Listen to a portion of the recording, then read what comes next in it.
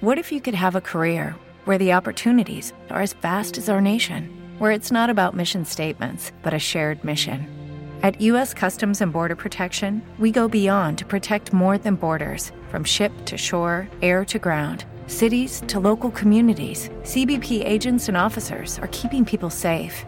Join U.S. Customs and Border Protection and go beyond for something far greater than yourself. Learn more at cbp.gov/careers. Every day, we rise, challenging ourselves to work for what we believe in. At U.S. Border Patrol, protecting our borders is more than a job. It's a calling. Agents answer the call, working together to keep our country and communities safe. If you're ready for a new mission, join U.S. Border Patrol and go beyond. Learn more at cbp.gov/careers. Officers of the law who drive unmarked cars, what is your best "are you freaking kidding me" moment that you witnessed because they didn't realize you were watching? Not a cop, but one of my friends was doing an undercover stakeout at night in an unmarked car in a bad part of town.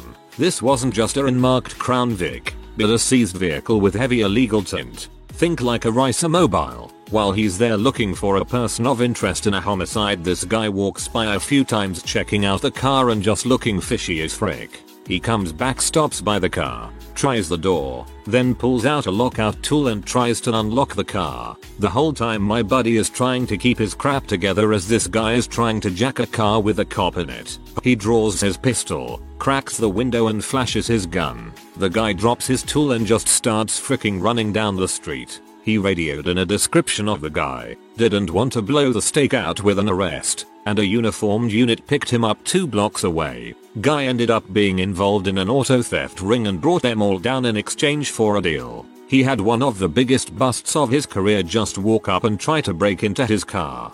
Best story here. I once honked at a car who changed lanes a bit too closely in front of me. Sucker was an unmarked cop car. When that silver Chevy slammed the brakes, darted behind me, and turned into a freaking EDM show, I almost crapped myself. The officer pulled me over and apologized for cutting it close. Good for him to apologize for screwing up. We had a guy pull into a lot next to a marked squad car and light up a joint. My buddy sitting in the car had to look around to make sure he was, in fact, in a squad car and that he was, in fact, in uniform. He was. The old adage of "we don't catch the smart ones" never rang more true. Some guy tried suddenly coming out of a turn lane into our lane. When we didn't automatically brake to let him in, he started screaming and cursing us out, even sticking his middle finger out the window. Not realizing we were cops, we lowered our window, flashed the badge and hit the lights and then pulled him over. The guy started crying and apologized numerous times. My little brother is really good at spotting cops, marked and unmarked. One day we were on our way to a wedding when my brother tells my mom to make sure she's going the speed limit cause she was about to pass an unmarked cop car. She is doubtful but does it anyways. About 30 seconds later, a guy on a black Ducati comes flying up behind us, weaving through traffic. He squeezes between our SUV and the cop and we all cheered when the cop flipped on his lights. My mom never questions my brother anymore. I think your brother might do some drugs. I was driving from Indianapolis to Bloomington one day to visit a friend on the IU campus. I was going around 70 or so, running late, and I passed a cop in an unmarked Mustang on the side of the road. He pulled out and I got ready to pull over. He got behind me and just as he lit me up, a lady in a red convertible comes flying past both of us. I looked in the rearview mirror and saw a completely stunned look on his face as if he was asking himself, did this car really just blow by both of us? It took him a couple of seconds to recover, but then he pulled up beside me, pointed at me while laughing, and took off after the woman. I passed them as she was getting stopped and tooted the horn twice in thanks to her. Ooh, yeah, you can never drive too fast on 37, especially around Martinsville. You'll get lit up by the cops. Not a cop. In college, my buddies and I lived in an especially affordable neighborhood. We all went to the bar one night, but soon received a call that there was a break-in. Got home and the cop told us he and his partner were driving by our house in an unmarked car when they saw an individual struggling to carry digital cameras, a t-shirt full of spare change, and an Xbox Plus controllers and games out of our house. The cops stopped to observe what appears to be a robbery in progress, but then the individual actually approached the unmarked car and attempted to sell the stolen Xbox to the cops on the sidewalk in front of our house that he had just robbed. They said it was the easiest arrest they ever made. I'm keeping especially affordable neighborhood, sir. I had a client that tried to race a blacked out Charger when they first came out in his WRX. He was winning too, at least until the trooper turned on the lights in his grill. Had managed to get to 108 miles per hour from the line. Entrapment. I wouldn't have floored it if he hadn't taken the bait. Second police job was as a deputy sheriff, and I'm sitting there with my partner off a highway exit at a scenic overlook. What if you could have a career where the opportunities are as vast as our nation, where it's not about mission statements, but a shared mission? At U.S. Customs and Border Protection, we go beyond to protect more than borders. From ship to shore, air to ground, cities to local communities, CBP agents and officers are keeping people safe. Join U.S. Customs and Border Protection and go beyond for something far greater than yourself. Learn more at cbp.gov/careers. It is Ryan here, and I have a question for you. What do you do when you win? Like, are you a fist pumper, a woohooer, a hand clapper, a high fiver? I kind of like the high five, but if you want to hone in on those winning moves, check out Chumba Casino. At ChumbaCasino.com, choose from hundreds of social casino style games for your chance to redeem serious cash prizes. There are new game releases weekly, plus free daily bonuses. So don't wait. Start having the most fun ever at ChumbaCasino.com. No purchase necessary. VGW Group. Void where prohibited by law. See terms and conditions. 18+. With the Lucky Land Slots, you can get lucky just about anywhere. This is your captain speaking. We've got clear runway and the weather's fine, but we're just going to circle up here a while and get lucky. No, nothing like that. It's just these cash prizes add up quick. So I suggest you sit back, keep your tray table upright, and start getting lucky. Play for free at LuckyLandSlots.com. Are you feeling lucky? No purchase necessary. Void where prohibited by law. 18+ terms and conditions apply. See website for details. Eating some lunch and listening on the radio to CHP trying to corner two motorcyclists who are flying around the highway like idiots. Nowhere support is available, so they terminate pursuit for safety. About 10 minutes later, as I'm polishing off my fourth taco, two bikes matching the description and without any visible plates exit the highway and pull into the same overlook. They take their helmets off, listen for a few minutes, kill the bikes, and then the one walks over to start pee behind a tree. We made CHP transport them since that guy pee all over himself when we hit the siren. We were in an unmarked Subaru at the time. That got a real laugh out loud out of me. Well done. I'm on the other side of this one. I was cycling down a main road and had a green light to cross, and I was nearly run over by a massive black car that ran the light and turned into me. We both swerved to a stop.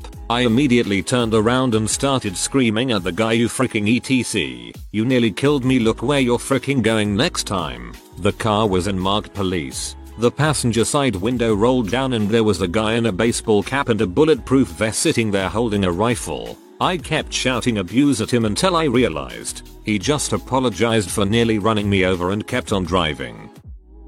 I actually work probation. We drive grey slick top Chargers with blue lights. We monitor people that are on GPS monitoring for the state. Occasionally these monitors go dead. They need servicing. Sometimes an offender says frick it, cuts the unit off and goes trolling for a station wagon full of nuns or something.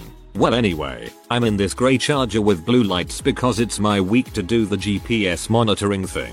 In my state, probation officers have the same arrest powers as state troopers. DNR officers or normal police only. We have statewide jurisdiction.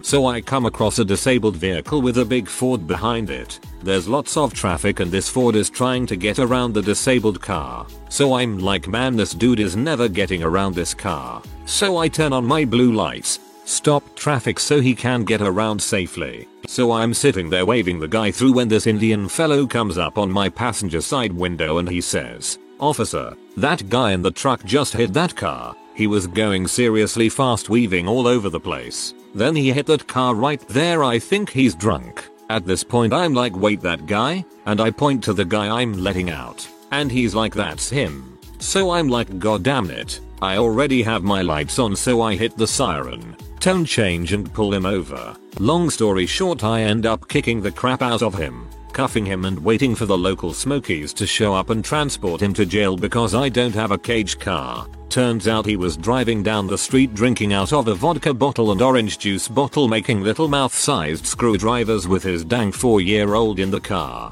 The upshot for the little 4-year-old was that one of the responding officers that showed up had a thick Liverpool accent. The little girl legit thought that she was speaking to the cop Mary Poppins. Super cute. You know you're an alcoholic when you mix your drinks inside your mouth. I'm a cop, in training, but wasn't in an unmarked car. Person was playing on their phone in the middle of traffic and didn't realize what kind of car was beside him. He looks up to me, sees me, and just gives me the finger, apparently for looking at him. Only then does he notice my uniform, or perhaps the big white policery on the side of the car. My instructor didn't believe it until I assured him I wasn't making it up. That guy ended up admitting it to my instructor. Probably the most expensive finger he ever gave someone, and the most expensive round of whatever they were playing on the phone.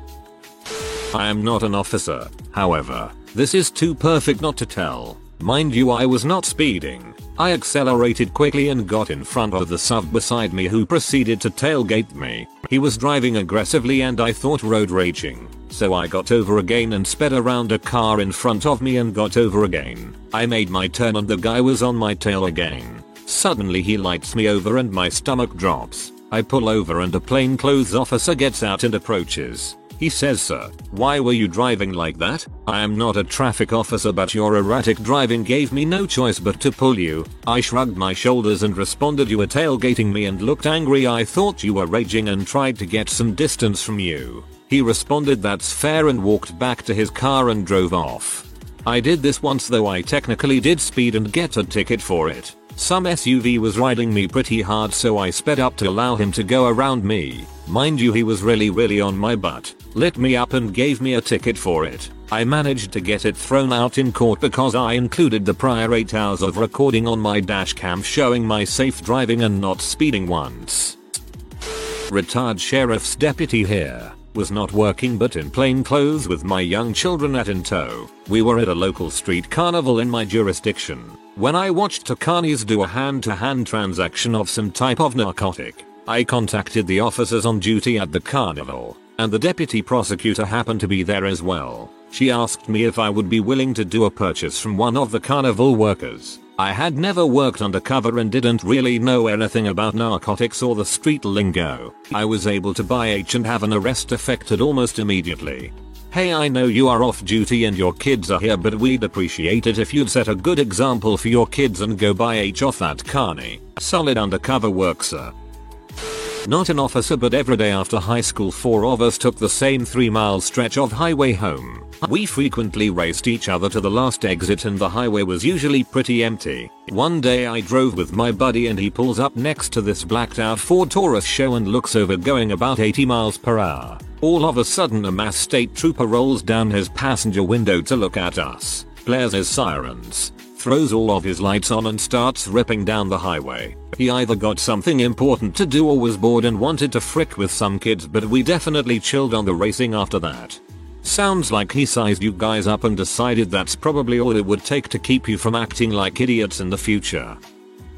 We had a new hire who went twice the limit, 160 in an 80 km/h zone, and then proceeded to cut off a policewoman in an unmarked car, as he was in a company vehicle with a clearly visible logo, security company. She called us and spoke to my boss. We called in the guy to the office and I fired him. He could not believe that he was fired just for going twice the speed limit. He kept saying, "But this is the first time I've done it. Freaking dipshit." About a month later he called my boss and asked him for bail money for a DUI. My boss just laughed and hung up on him.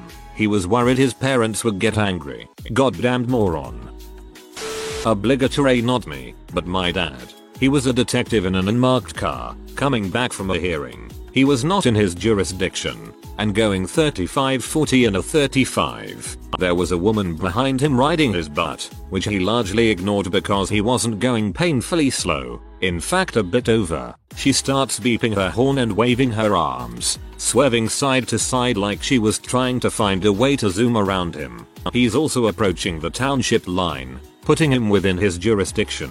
Literally 5 seconds after he crosses the township line, the woman speeds around him. Funny enough, at this township line the speed limit also drops from 35 to 25. He clocks her going 55, puts on his removable police light and pulls her over. Now this is where things get funky. His car has a dash cam and records everything. This will be important soon.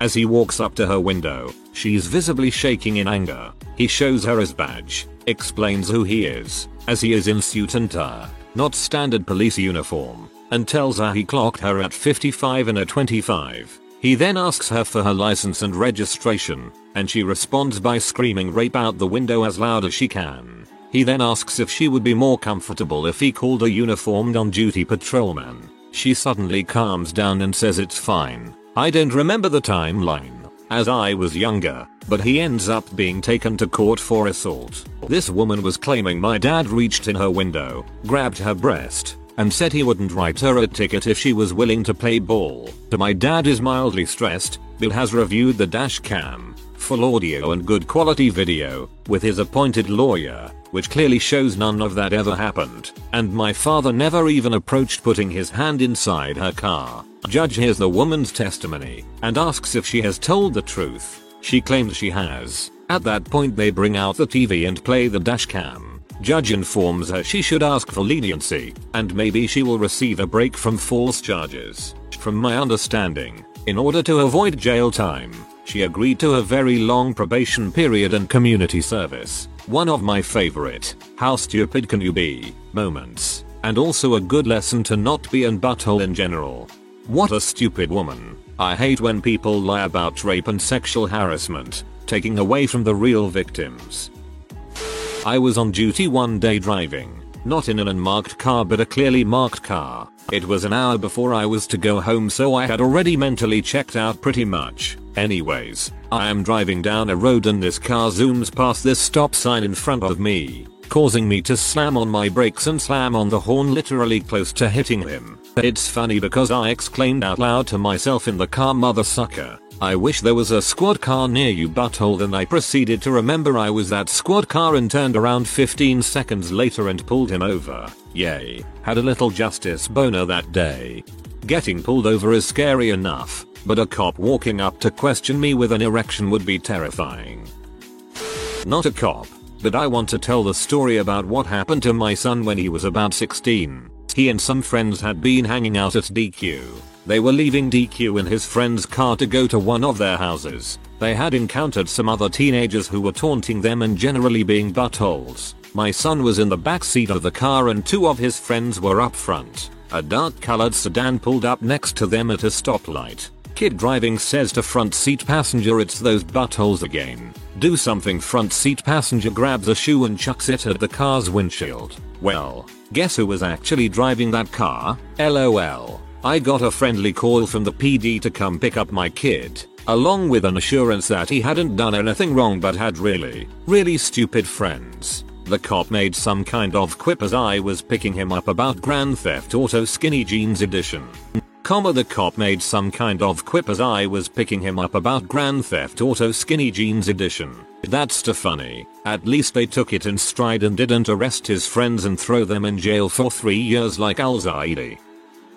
I'm a cop and nothing really changes. You would be surprised the stuff I see in a marked patrol car. Some people are just that oblivious or just really don't care. Yeah, bad drivers or idiots aren't going to notice the marked Tahoe on the shoulder, the marked cruiser the lane over, whatever. They're so self-absorbed they'll just do their thing. We had a deputy get hit when someone cut across 3 lanes, clipping his marked Crown Vic in the process.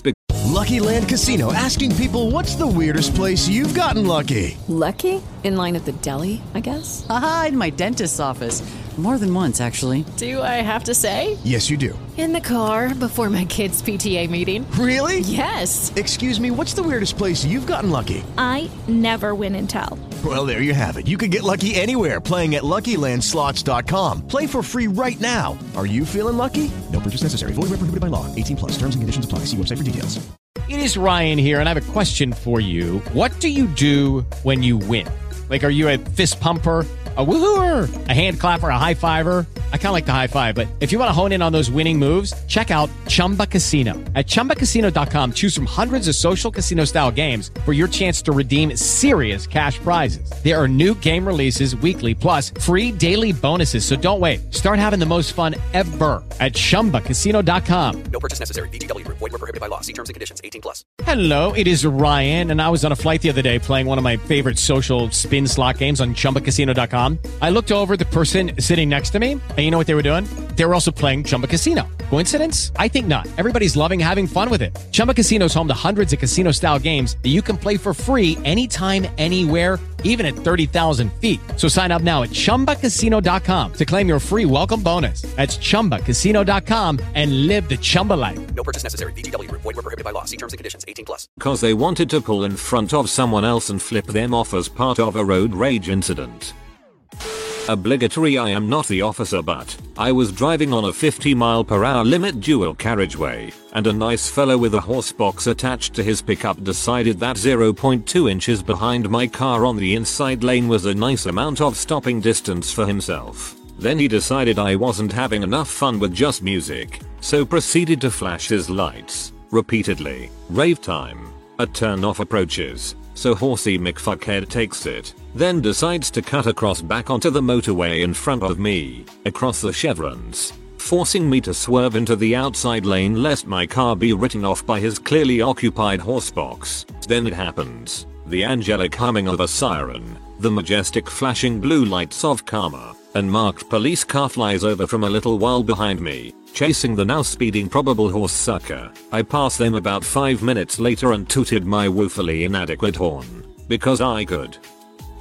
I was a detective off duty with my family when a jackass started following me way too close. I sped up and he did too. He pulled up next to me and he's driving a Crown Vic with a full police lights package and the words test vehicle on the door. He's clearly upset, turns on the lights and motions for me to slow down. He picked up a radio mic and looked like he was talking into it. I was inside of my own jurisdiction by now and called dispatch to see if they knew who this dude was. Nobody knows. Meanwhile, test vehicle turns off the road behind me to a shopping center. My wife sighs heavily as I turn around and spot him getting out of the car, wearing a sweet pair of cargo shorts. I calmly took down the tag and arrived early for work the next day cause my normal caseload was going to take a break for Mr. Test Vehicle. Found out he was not a police officer but a salesman for police vehicle lights. Stroked out a warrant for impersonating a police officer and locked him up the same day. When I went over to the jail to talk to him, he told me that he gets angry when people speed around him when he's driving that car.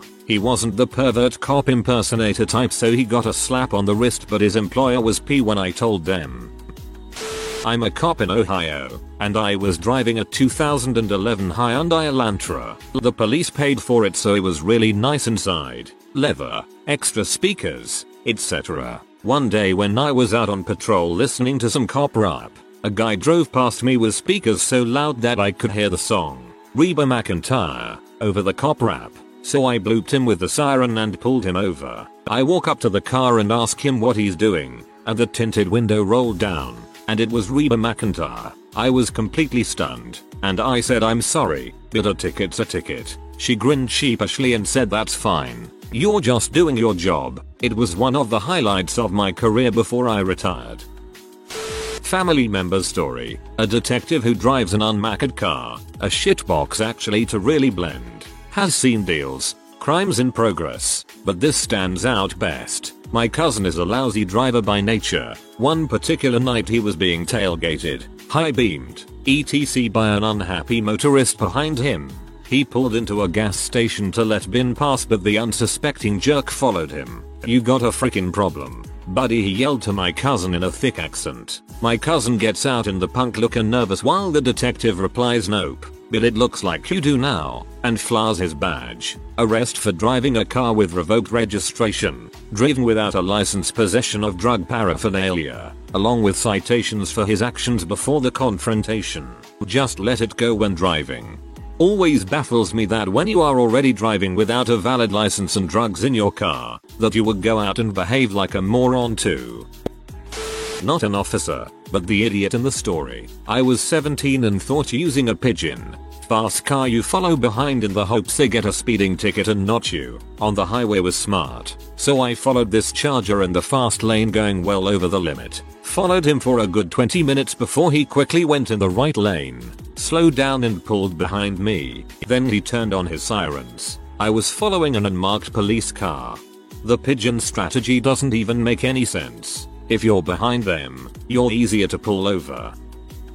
Okay, I am not a cop. The car was not unmarked. That's why this is so. Are you freaking kidding me? Scene. Bridge over the interstate. Left lane enters the interstate. Middle and right lane go on down the road. Cop sitting in right lane with lights on as he sometimes does. Nearly the entire bridge is solid white line for that left turn lane to prevent people trying to cut in at the last moment. For people who don't realize and have missed the turn, there is a very easy U-turn area right past the bridge. Some prick, who I would have sworn was blind if not for the fact he was driving a car, was at the end of that long wait for the left turn. He shoots into the middle lane, cutting me off, drives the length of the bridge, and pulls up to the light in the middle lane and stops, puts on his left turn signal. I am stuck behind him as he waits for the entire light. No one is letting this dumb frickin', this isn't that kind of city, and he clearly just didn't want to wait his turn. Not to mention the whole solid white line and easy U-turn area after the light. He could have just gone past the light and pulled a U-turn. There is a designated space for it. But no sorry Bob, not good enough for him. So I am sitting there, having waited the entire length of the green light for this prick. Oh, and the reason the line wasn't moving is the left arrow had gone red 20 seconds before he pulled his cockbaggery. Looking between the now yellow light and the cop who is staring at this guy. The light turns red. The guy then proceeds to very slowly pull out and turn left from the middle lane going through the red light. The look of utter incredulity on the cop's face as he turned on the siren and immediately pulled him over will be with me forever. Still he made me miss the light though. The justice boner was worth it though. 2 unmarked cop cars busted me doing donuts in an empty snowy parking lot when I was 18. They were in the far corner and I didn't think much of it. After a few minutes of driving like an idiot, they finally flipped the lights on and drove over. They kinda laughed at me and gave me a stern talking to but let me go. That's the right kind of policing. You weren't putting anybody in danger. Good on them. Not a cop but still a good story. I was driving home from work on a 4-lane road. In the left lane coming up to a red light. Naturally I came to a complete stop. At the lights I notice that there is a late model Impala in the right lane with his window down. Then out of nowhere an older boot passed me on my left, crossing into the oncoming traffic and through a red light. In complete dismay of what had just happened, I looked at the guy next to me who was already staring at me with the same stunned look on his face. So I said to the guy, "Where's a cop when you need one?" The guy in the Impala said to me, "Right here." He then threw on his lights and speed after the book. Once the light turned green I drove up the road about 20 feet to see the undercover officer had pulled over the book. I gave him a honk of my horn and he threw up some finger guns at me. Not a cop but I was the other guy. I was out ripping around on my jet ski with some friends. There was no one around, so we were darting through the shallows and between islands where we legally cannot run. Must be 100 feet from shore to run a speed. These channels were 10 feet wide. We're having a great time when I see my buddy coming down the river on his Kawasaki. I decided to buzz right at him and do a donut to spray him with water from the jet. Right as I cast the handlebars and started to spin, I realized it wasn't my buddy. It was a PA game commission officer on a brand new jet ski that they had purchased discreetly patrol the river. I soaked him. I got a lot of tickets that day. From the other side of the story, I was driving along and this butthole behind me is right on my butt, so I speed up a little. Then he's trying to pass me, and since he was being a jerk, I speed up or slow down accordingly to not give him a chance to pass me. Finally, the lights come on. It's a cop. He asked me why I was going so fast, and I told him because he was riding my tail. He asked me why I would do that in front of a cop, and I said you're in an unmarked car. Luckily he was just north of town and out of his jurisdiction, so he let me go. He's now the chief of police in that town. I have a similar story about a cop aggressively passing me and immediately turning right onto a side street in an unmarked cruiser. I nearly hit him due to him cutting me off and immediately slowing down and had to swerve into the left lane as not to. The cop, in plain clothes, actually had the nerve to turn around and pull me over asking why I was tailgating. What? Sitting at a stop sign in front of a school when lady speeds through said stop sign doing 50 in a 15. I pull her over and give my usual line. Is there perhaps a medical or other legally justifiable reason you ran that stop sign in front of a school doing 50 miles per hour? She said I'm having a miscarriage. No she wasn't, but. So I tell that she's in luck. I'm a trained medic and I'll get an ambulance. As the ambulance is en route, the dispatcher tells me the ambulance crew wants to know if she's bleeding. She's heard this on my radio and I tell my dispatcher stand by. It's hot and we're in Texas. She's wearing very short shorts so I stick my head all the way in her car, look down at her crotch, then back at her and say I guess not. Huh. Still waiting for that ambulance and she grabs her cell phone and calls her husband. They're taking and she hands me the phone and says it's my husband, can you tell him why I'm going to be late? Late? Thought it was a miscarriage. So I grab the phone and only tell the guy your wife having a miscarriage. I'm so sorry for your loss and immediately hung up the phone. The look on her face was priceless. Ah, good times. She was so pee. I can't imagine how that conversation went when she got wherever it was she was going. Plus the ticket for speeding and the stop sign. And the ambulance bill. About $1,500 total. Play stupid games. Win stupid prizes. Obligatory not a cop. However, on my way to work, getting off the highway there is a left turn lane and a right turn lane. No lights, and no other options. The left turn lane is where everyone wants to go and usually does move pretty fast but still will pile up during morning rush hour. The right turn lane is very clearly marked. Yield around a smooth corner, wide painted triangle, collapsible bollards, the whole shebang. I go to turn right this one morning and this car in front of me decides to skip the 15 cars trying to go left and turns left from the right turn only lane. They sped around in an unmarked black SUV, who immediately whipped on its lights and I went to work with a huge justice boner. Police over it. What is the absolute worst crime scene you've come across? Saw a little kid standing on a busy street corner, in the dead of winter, around 2 or 3 years old. Went up to him to talk to him and found out he had been standing out there for an hour or so while a good Samaritan kept eyes on him from across the street in his nice and warm house. Eventually led the investigation back to a battered woman's shelter nearby. The manager recognized the kid and said his mom was upstairs in another room. Went up there and found out she died from a H overdose a few days prior. Broke my heart to think that kid had been in that room with his dead mother for days with little food or water, probably crying that his mother wouldn't wake up or talk to him. Dunno whatever happened to him after that. Lost kids are common in my city, but this one wasn't just the forgetful tourist who didn't keep track of their kid while they snapped photographs everywhere. Was intense for a while, as we pulled resources from neighboring counties to put out the alerts for a priority lost child. See, no one explains how stuff like this can affect you when you let it into your life. No one warned me, and freaking heck, yay, holding my babies is the only thing that really helps.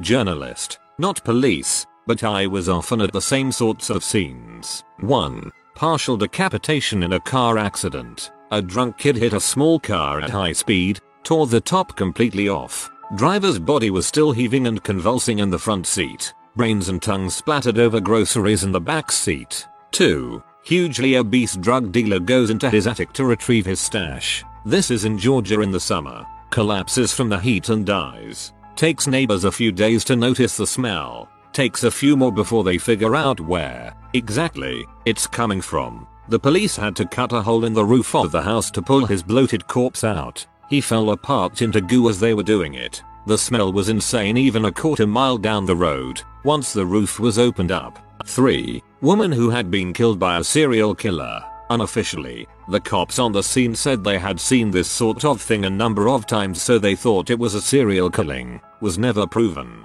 She was a prostitute and he had beaten her to death and then tightly packed all of her orifices with dirt before dumping her. 4. Train versus car. A mom tried to beat a train with her kids in the car. Train was too fast. When I got to the scene there was a child's head just sitting on the ground. Completely normal except for the fact that his was detached and the body was nowhere in sight. People who try to beat trains are idiots.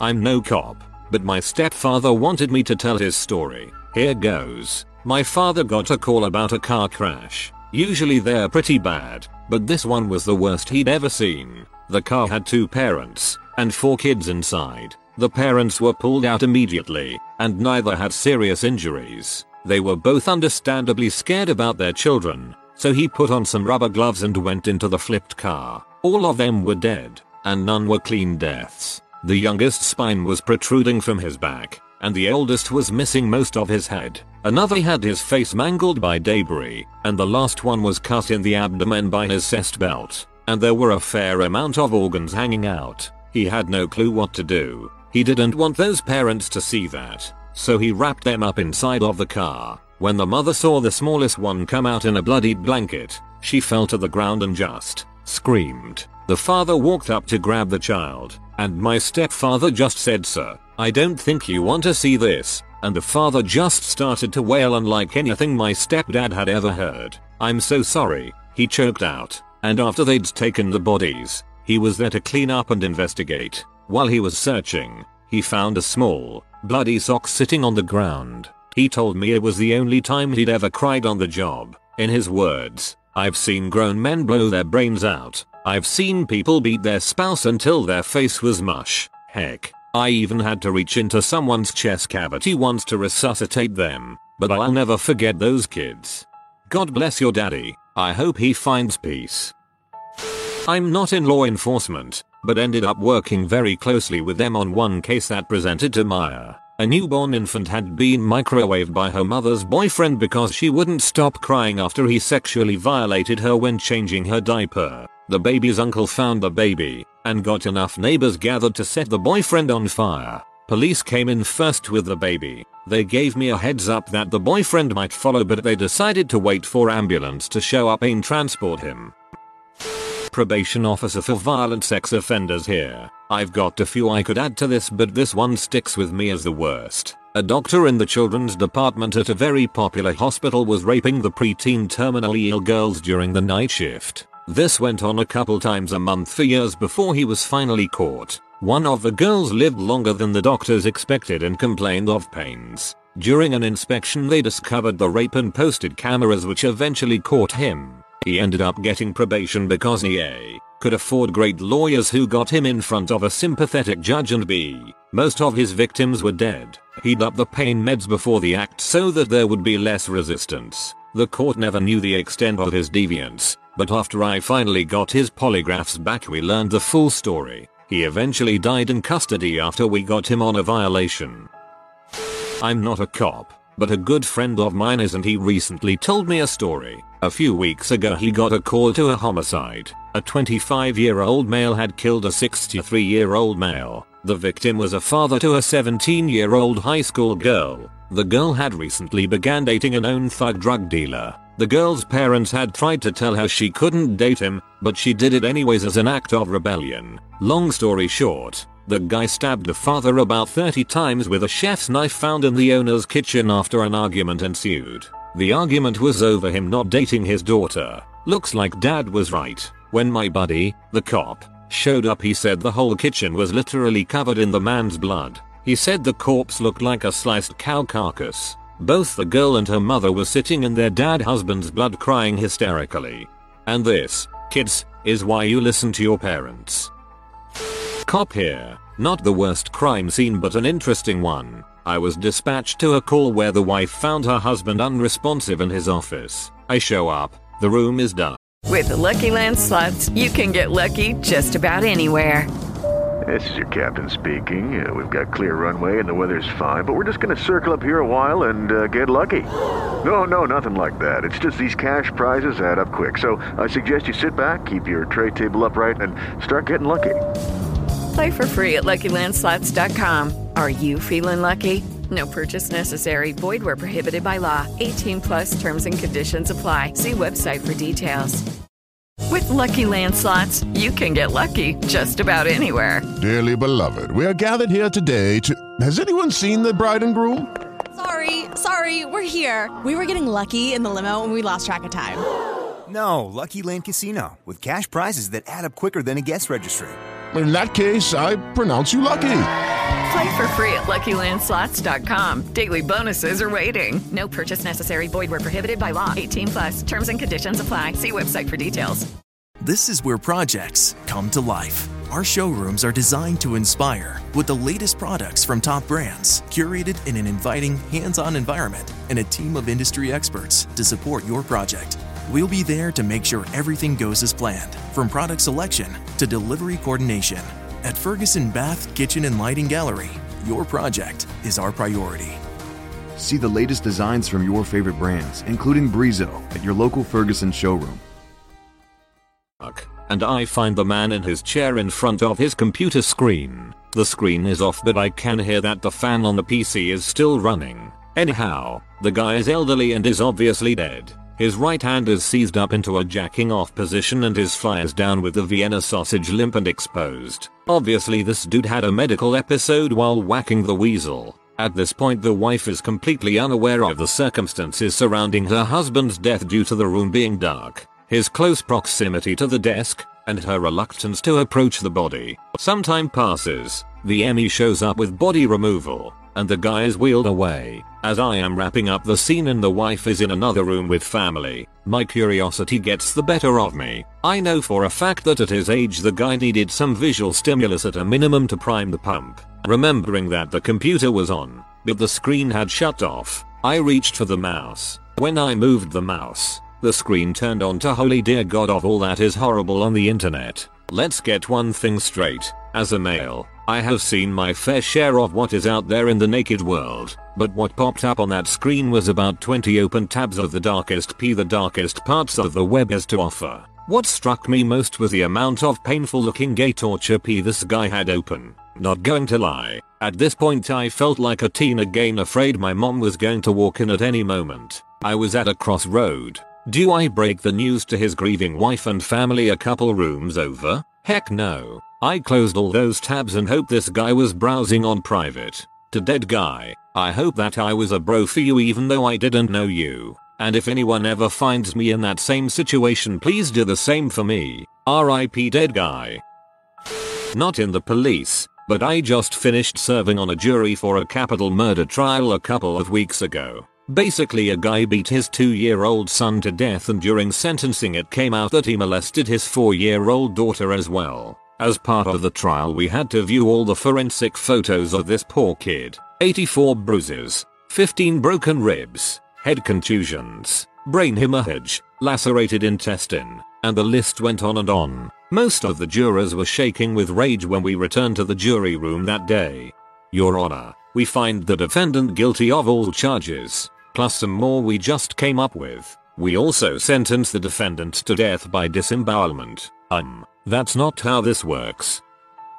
I wasn't on the call itself but was relieving units who needed a break. They were dispatched to a home after the father came home to a grisly scene. Apparently him and his wife were having marital problems. They had 3 kids. Not sure what the issue was, but the next day after a huge argument the husband went to work. While at work the wife said, "I'll show him." She took his loaded shotgun and while the kids were napping shot them one by one. First the toddler, then the middle child. The oldest woke up. She consoled him until he fell back asleep and then shot him as well. Then she left a heartfelt note about how it was all his fault that she did this. She then blew her head off in the foyer for him to find when he got home. He came home to losing his entire life. That one was one of the most disturbing and vile things I've ever experienced. I've grown to feel numb to almost anything due to this job, but that one still makes me sad. I'm not sure what happened afterwards, but I believe he killed himself months later. We can blame him?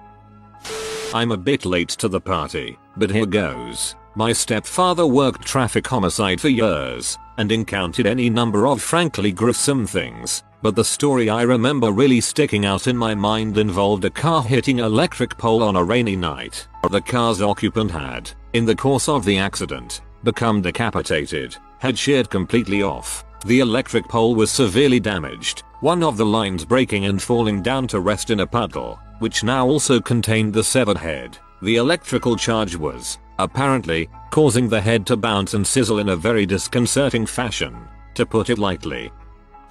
Not completely what OP is looking for, but a horrible scene nonetheless. My grandfather's friend was a truck driver for many years, and on one night while he was driving, a car swerved across the median and hit his truck head on, killed everyone inside the car, and to make it worse, they had just crossed into America legally, so this small sedan had about 6 more people than it should have held stuffed into hollowed out places. So when he hit the car, a red mist just exploded out. He had people stuck up under the hood of his truck and it was a huge mess. Fricked him up for a while. Probably fricked up any responding officers too.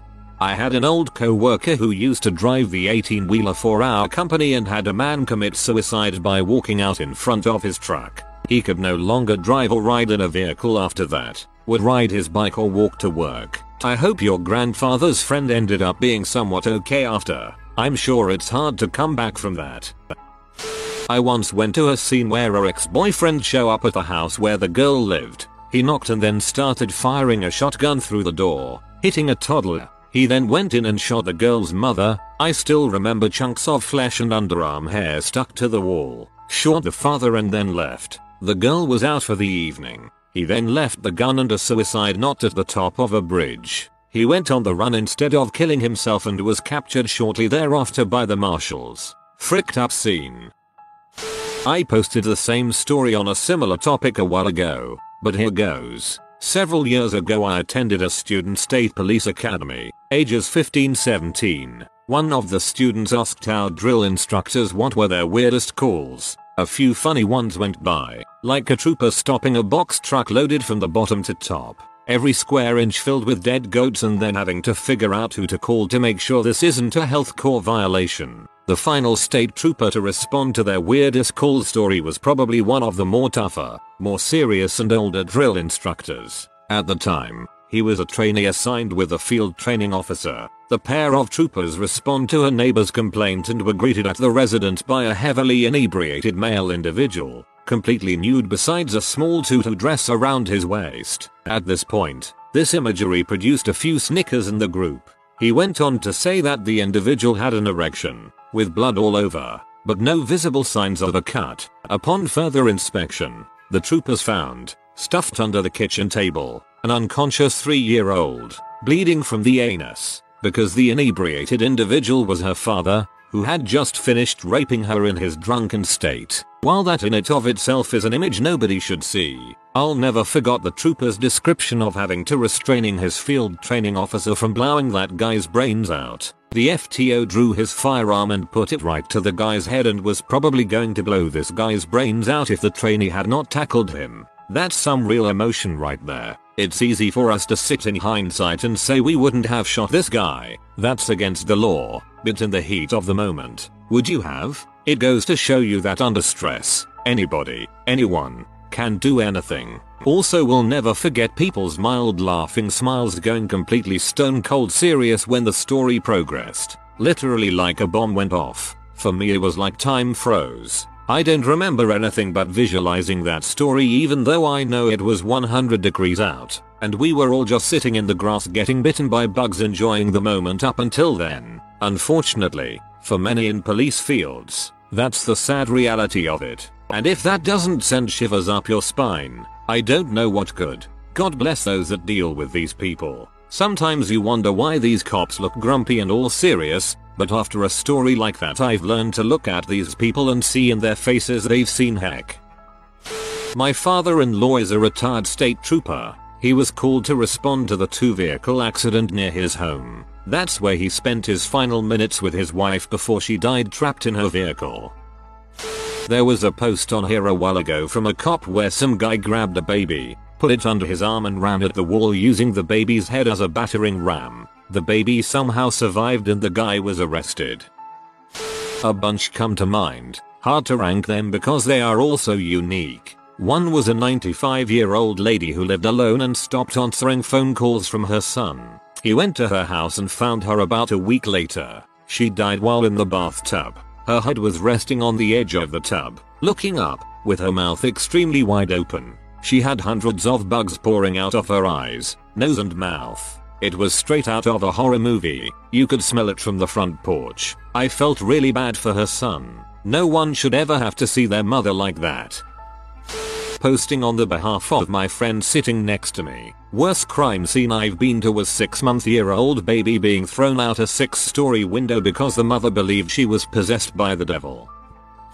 Friend's dad is a cop. Keep in mind this was during a really bad ice storm a few years ago, and in the country, about a good 15-20 minutes from a town, and wasn't a very busy road. Got called from a woman saying she hadn't talked to her mom in a few days, which was weird since they talked every day. Went to go check on her, drove up to the address, and saw a truck sitting in gate. Got out and walked up, didn't see anything in or around the truck, decide to walk past. That's when I saw it. Old lady was by the mailbox. She fell into a puddle and had literally frozen over. Fire department had to come to basically burn her out. Then I decided to walk up to the house after calling in what happened. Door was slightly open. I walked in and announced myself. No answer. Walked around, and her husband had died staring out the window at her. He was handicapped and in a wheelchair. Didn't have any power in the house for a week, and didn't have a cell phone. He died watching his wife freeze to death.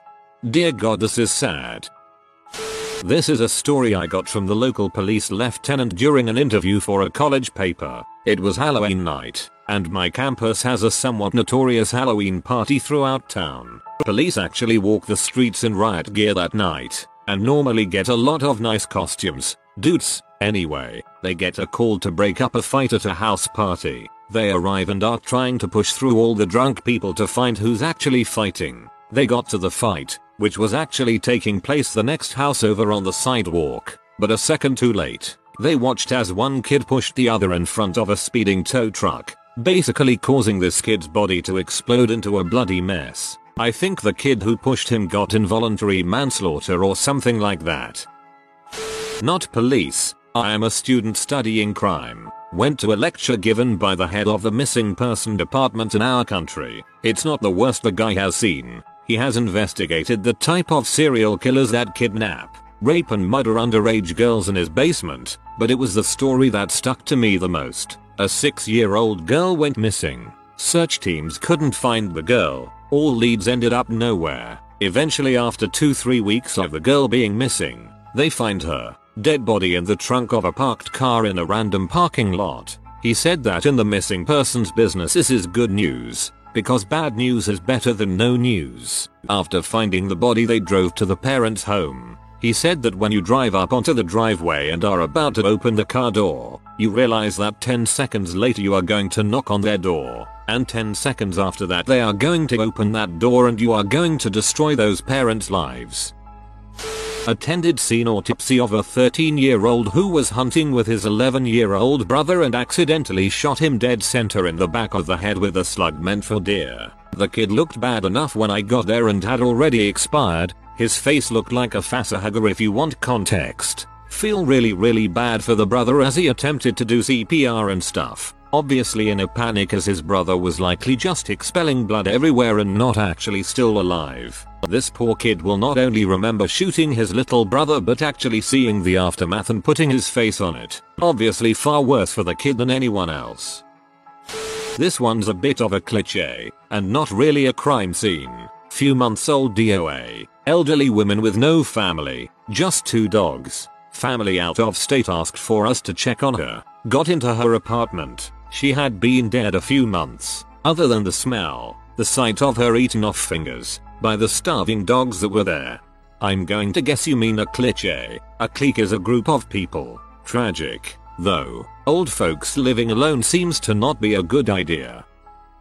Cop friend of mine was first on the scene to the monkey ripping that woman's face off in CT. He had serious PTSD after that.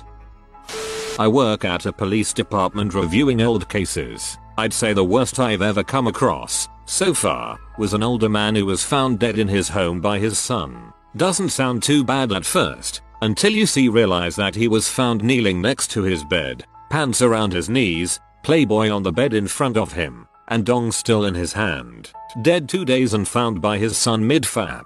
Actually, you would be amazed by how many corpses are found photographed partially or fully naked. A lot of them are found in the bathroom with their pants down, collapsed onto the floor with poop in the toilet on the floor on the person. I'd say 80% of our untimelies are found partially naked with poop somewhere nearby. currently just a volunteer, but hoping to hold the official title and role soon. A few months back there was a call out to someone who had jumped in front of a train. Fairly certain it was done purposefully, but no one knows for sure, and I haven't followed up on it. The lady had her legs severed, and her stomach area was caved inwards, sort of like in those cartoons where their stomachs are flat against the road after being run over, but with more intestines and stuff that had burst out of various exit points from the pressure. Was given the option to go home for the day after that, but decided to stay. Some guy later in the day called us good for nothing pigs, which made me realize how quick people are to judge us, without even knowing what we do or have to deal with. Was very new to it at this point. Not a good day. And police. 1. Man who had his head chopped away down to his chin by a M-head with a tobacco knife. Said M-head had previously been cutting the grass with the knife, before flipping his lid and removing the victims. 2. Fatal wreck where a man hit a loaded dump truck head on. His vehicle disintegrated pretty much. He slid on the pavement, grinding his legs off to the upper thigh, scattered most of his body along the roadway. 3. An elderly man died while under a heating blanket, cooked low and slow for a couple of days. 4. Lady died in a bathtub. This makes people stew. Water bodies suck. It goes on and on. They all have their little quirks that make them the worst in their own unique special snowflake kind of way. Not me by my police trade school teacher told me a story of such a fricked up crime scene he was a part of. There was this beautiful woman, could have been a model, and she was naked in the floor of her hotel room, her head not attached to her body and blood everywhere. The entire hotel was a crime scene and my teacher kept seeing cops sneak in to see the hot dead chick, and my teacher who had command was furious. He kicked them all out and tried to do his job, until his higher up, I think a lieutenant, came in by asking around. I heard the hot headless chick was here. Since he was a higher rank, the second he stepped in he took command of the scene, and my teacher never did find out what happened, except some cops care about seeing a hot corpse than doing their job. I'm pretty sure being headless takes a corpse from hot to not. The Icicle Man. Outside of smaller city in Idaho, Pop, 27K, is a kind of shanty town affectionately known as Welfare. The only business is a little convenience store a lady runs out of her house. Welfare. It has at least a 90% unemployment rate. Anyways, it's the dead of winter and around -20 degrees F. Get a call about a missing persons. A man of 70 hasn't been seen or heard from in over a month. Get to his trailer home and come across the following scene. Man's gas had been shut off due to lack of payment, but electricity was still on. Man had waterbed with an electric heater to warm the water. Looks like man had been stabbed on the bed. He rotted down to essentially a soup-like consistency. His liquefied remains had dribbled off the edge of the heated waterbed to form intricate icicles off the edge. The Icicle Man was the absolute worst. Former paramedic here was called to a murder scene, not for the victim, but for a rookie female cop who started vomiting and then became catatonic at the scene. A woman had killed her husband with a blast from a shotgun. He was drunk, naked, and farted right in her face at the dinner table. She got the gun, shoved it into his stomach, fired, and blew the back half of his torso away. Then, after he was already dead, she put it in his mouth and blew his head off. The cop was unable to continue and resigned a few days later. My dad used to work He told me about how they figured out the cartels used to use stillborns and orphans to traffic drugs. They would kill the kids and preserve them so that they could stitch C&H inside their bodies. They would hand the stuffed kids off to a girl that looked like a mom, and they would pretend their kid was sleeping when they were crossing a border. Went on for years until a drug dog attacked one of the stuffed infants and seas snowed everywhere. I was on vacation in Tokyo a long time ago. Strolling through the streets one day, I came to a train crossing and several pedestrians stopped as the train approached. One guy, a mid-50s salaryman in a cheap suit, turned to me, put his finger over his lips and said SHHHHHHHHHH, then jumped in front of the train. It happened so fast I couldn't tell what happened. It was like he was there, looking me in the eyes. Then he took a step back and was replaced by a train. Still shakes me to this day, even though I have no idea what happened or why. There was something casual about it. He wasn't totally insane or disheveled. He looked like a guy on his way home from work. Redditors who are in law enforcement, what's the most extreme form of vigilantism you've seen? Serious.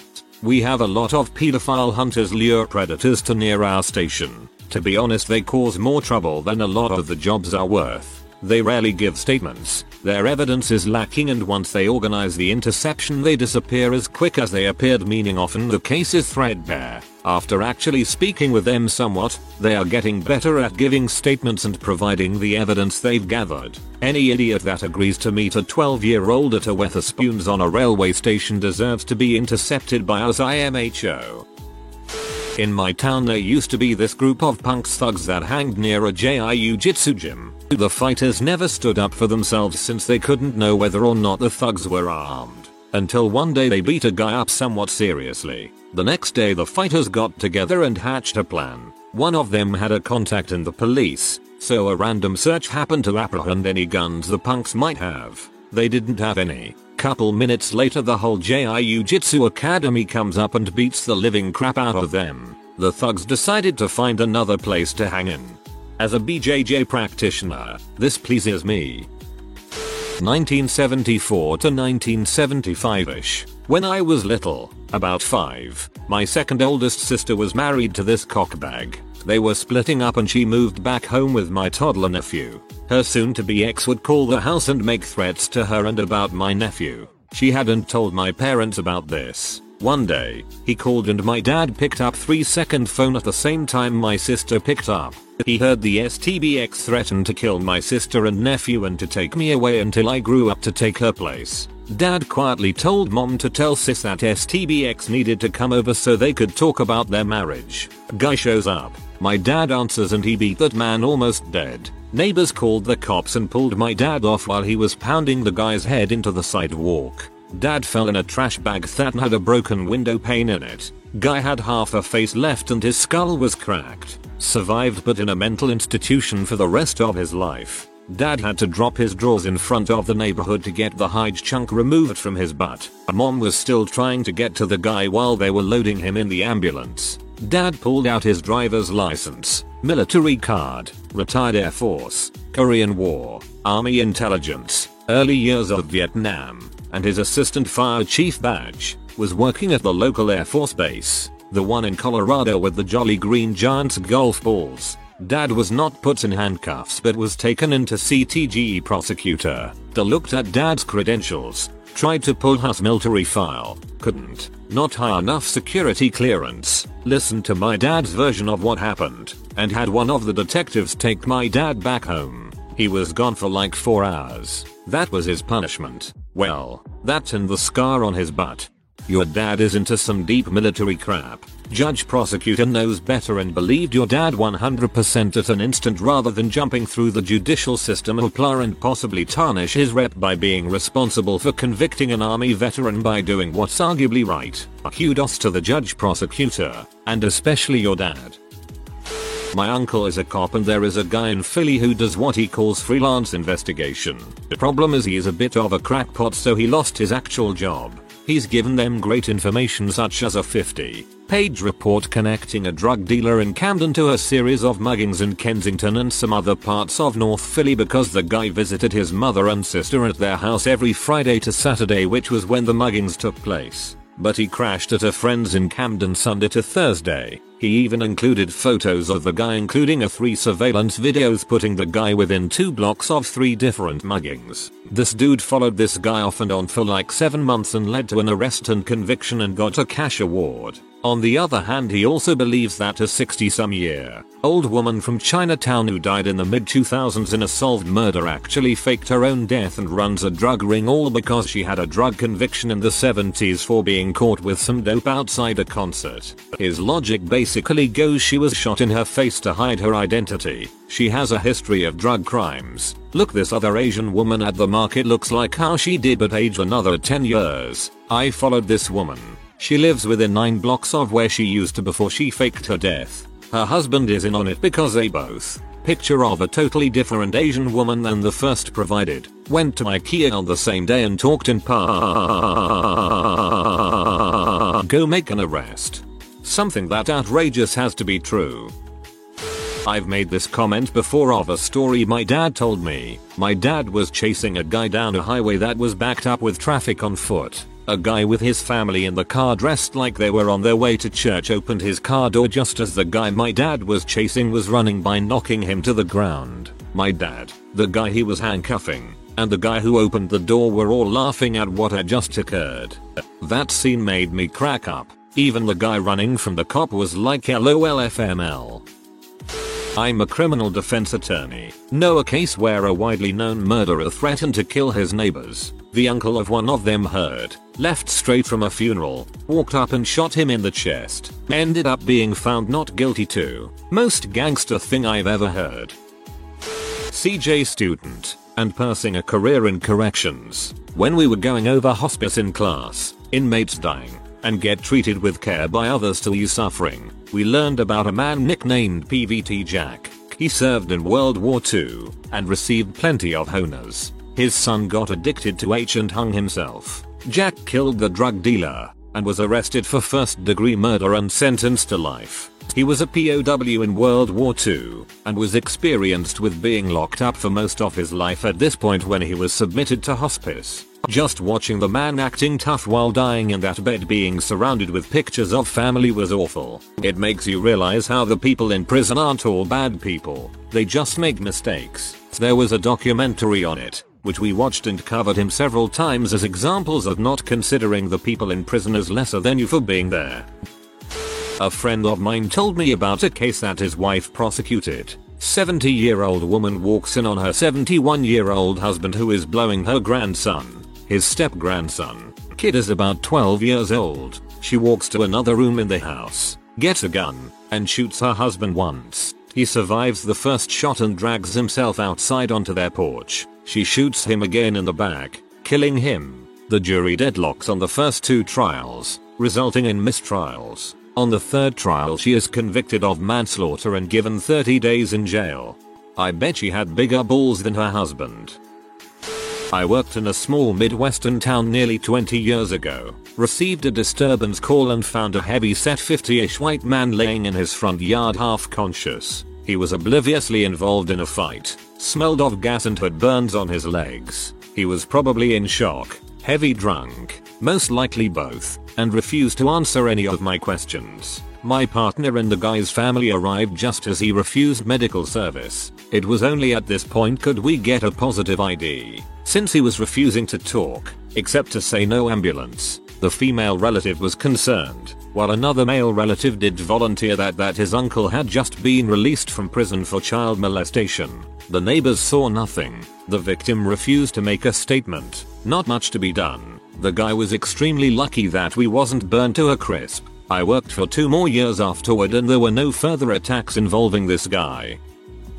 Immigration law here. Lost count the number of times a cheating BFGF has been dobbed in by their ex. You always know those ones are good. Lots of detail and always manage to get the target as the info is very specific. Used to work in a people trafficking team. Targets were mostly the sex massage industry, legal here, but workers are occasionally trafficked and often in the country unlawfully. Had one high-end brothel who played by the rules dobbing on all the dodgy ones. Worked well for him as we were pushing business his way. We would still do compliance checks on him, but we never had an issue. Another memorable one. Had a family keeping an Indian girl as a slave housekeeper. We got her out of that crap and into a woman's refuge and get her a visa, settled in the country, etc. Later, during the court case, we find out that she had been raped by the father and adult son at the house. She wouldn't take it further out if shame and the public prosecutor wouldn't proceed as she wouldn't give evidence. About a year later, rescued girl's family come to visit her.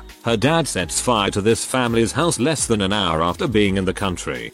I think this is my favorite one. Travels halfway around the world just to burn those house down.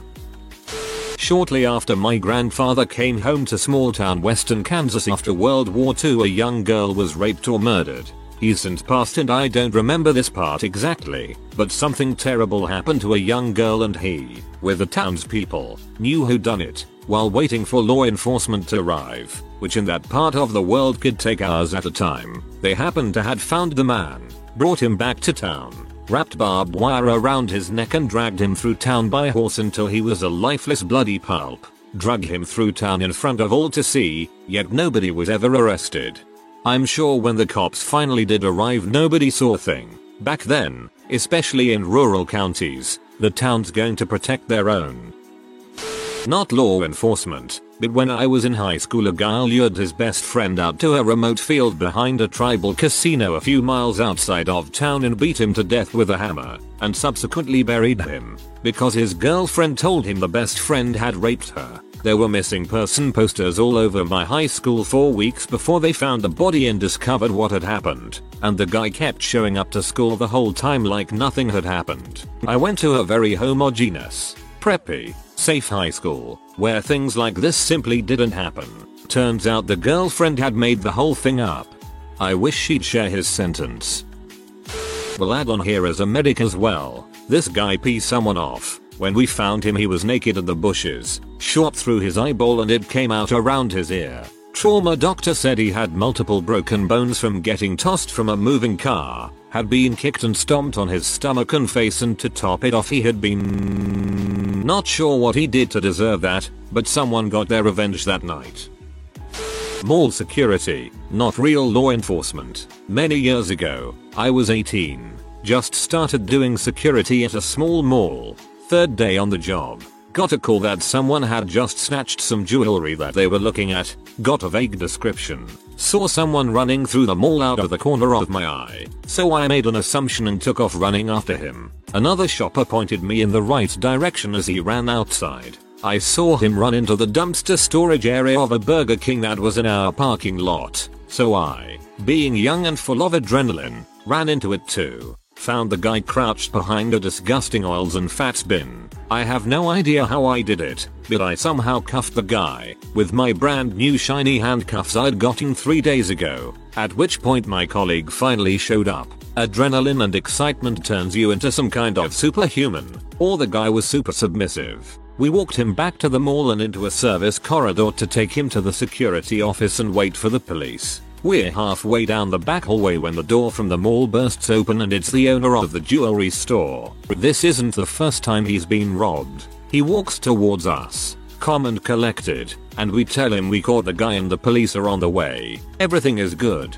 He got a little too close, our bad, and then punches the guy in the face, who has his hands cuffed behind his back. The guy drops to the floor. We lose our crap on the store owner, as he's just fricked up our awesome success. We push him away, but he's done what he wanted to do, so he's quite pleased with himself. I call an ambulance, and I still remember very well arguing with the 911 operator because I didn't know the address of the mall. It's XXXXXX Center. It's a mall. Everyone knows where it is. Anyway, ambulance shows up, along with the police, and they arrest both of the thief and the store owner. The thief goes to hospital, but he's fine. Few weeks later we find out that everyone dropped the charges against everyone else and life went on for everyone. Very annoying, as I wanted to celebrate my first conviction, but it wasn't to be.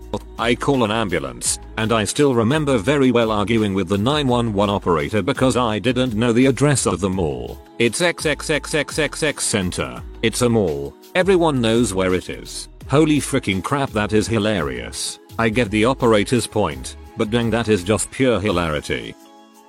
My great uncle, his home is being robbed and he lives in a small farming village at the time, and he lives with his elderly mother and sisters. He's 60, so he's the only man of the house. So some armed, knives not guns, burglars try to break in. So what does he do? He takes a bamboo stick with knives lashed on both ends, jumps out the ground floor window, and confronts about 4-7 young 20-30 year olds all armed with knives. He puts enough of a show to scare off all 7 of them.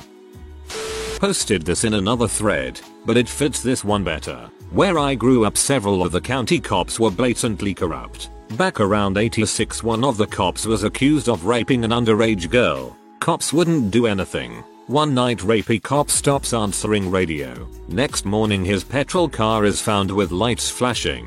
His uniform is freshly washed, ironed, and folded in the driver's seat. There is also this one family of old farm boys you don't pee off who just happened to have a hog farm on the same road they found the car on. The official story is he resigned and left town, but his brother hasn't heard from him since. Hogs will eat human bodies. Betting the evidence was pooped out by a pig. A civilian here, but here's a little wartime story from Sarajevo. When the Serbs started shelling the city, nobody was spared but a few informants and infiltrators. A while later some of these informants started being brutally killed and or had their true identities revealed by just one guy. Anyways, our wartime government didn't think killing civilians was a good idea, so they went out and hunted down this vigilante. All because we wanted to show that we were the good guys.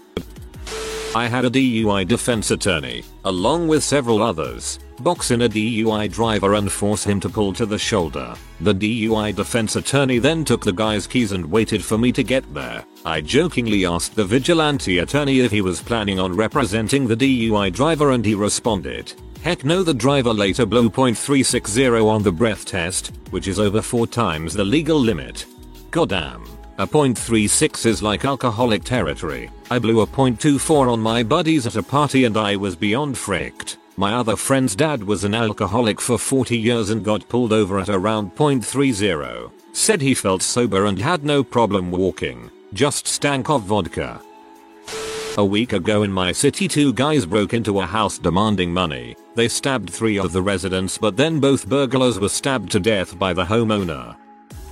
Was a prosecutor in a somewhat rural county. This county had an area of town that was known for violent crime and that being said, a lot of residents had lived there for a long time. They weren't overly thrilled with how the area had developed, but were generally the kind of people who were hesitant to call law enforcement. These people started a kind of city council that would meet regularly to discuss the happenings in the area and to determine appropriate responses. Sometimes they would send bruisers in to beat the crap out of someone who did something bad. This was all done hush hush without law enforcement involvement. Some officers knew a little bit about it, but it was just kinda swept under the rug as an understanding in the area.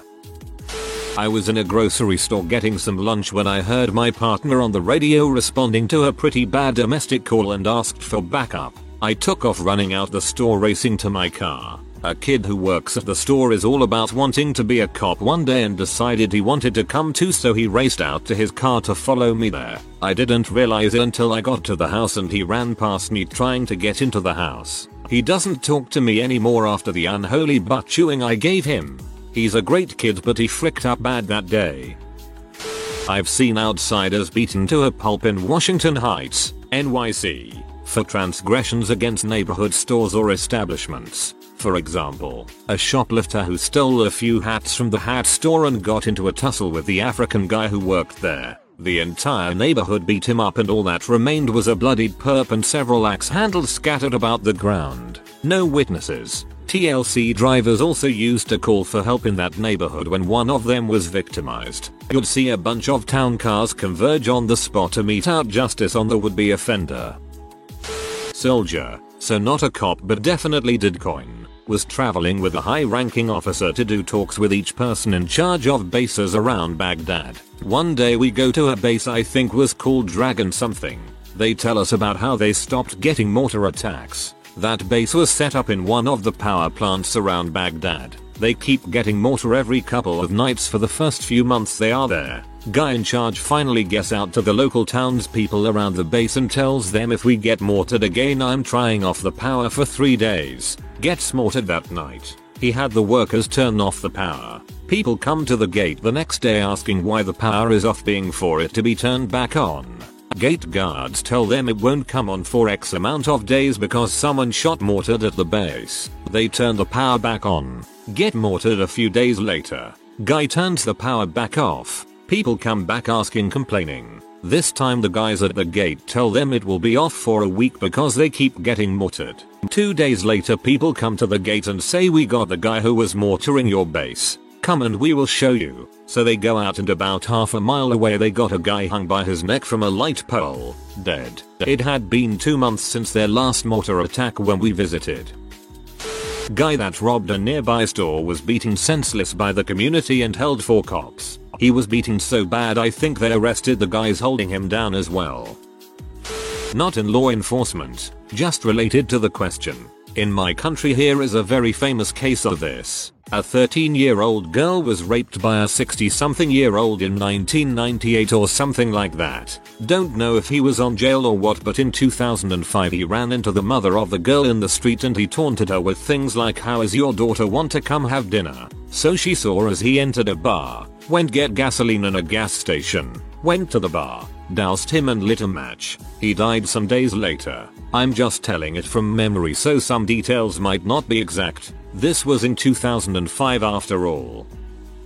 I was molested in prison. I simply waited until I knew he was doing drugs again and called his PO so he could drop dirty and be sent back. Sorry you had to go through that. Glad you found a creative way to handle it.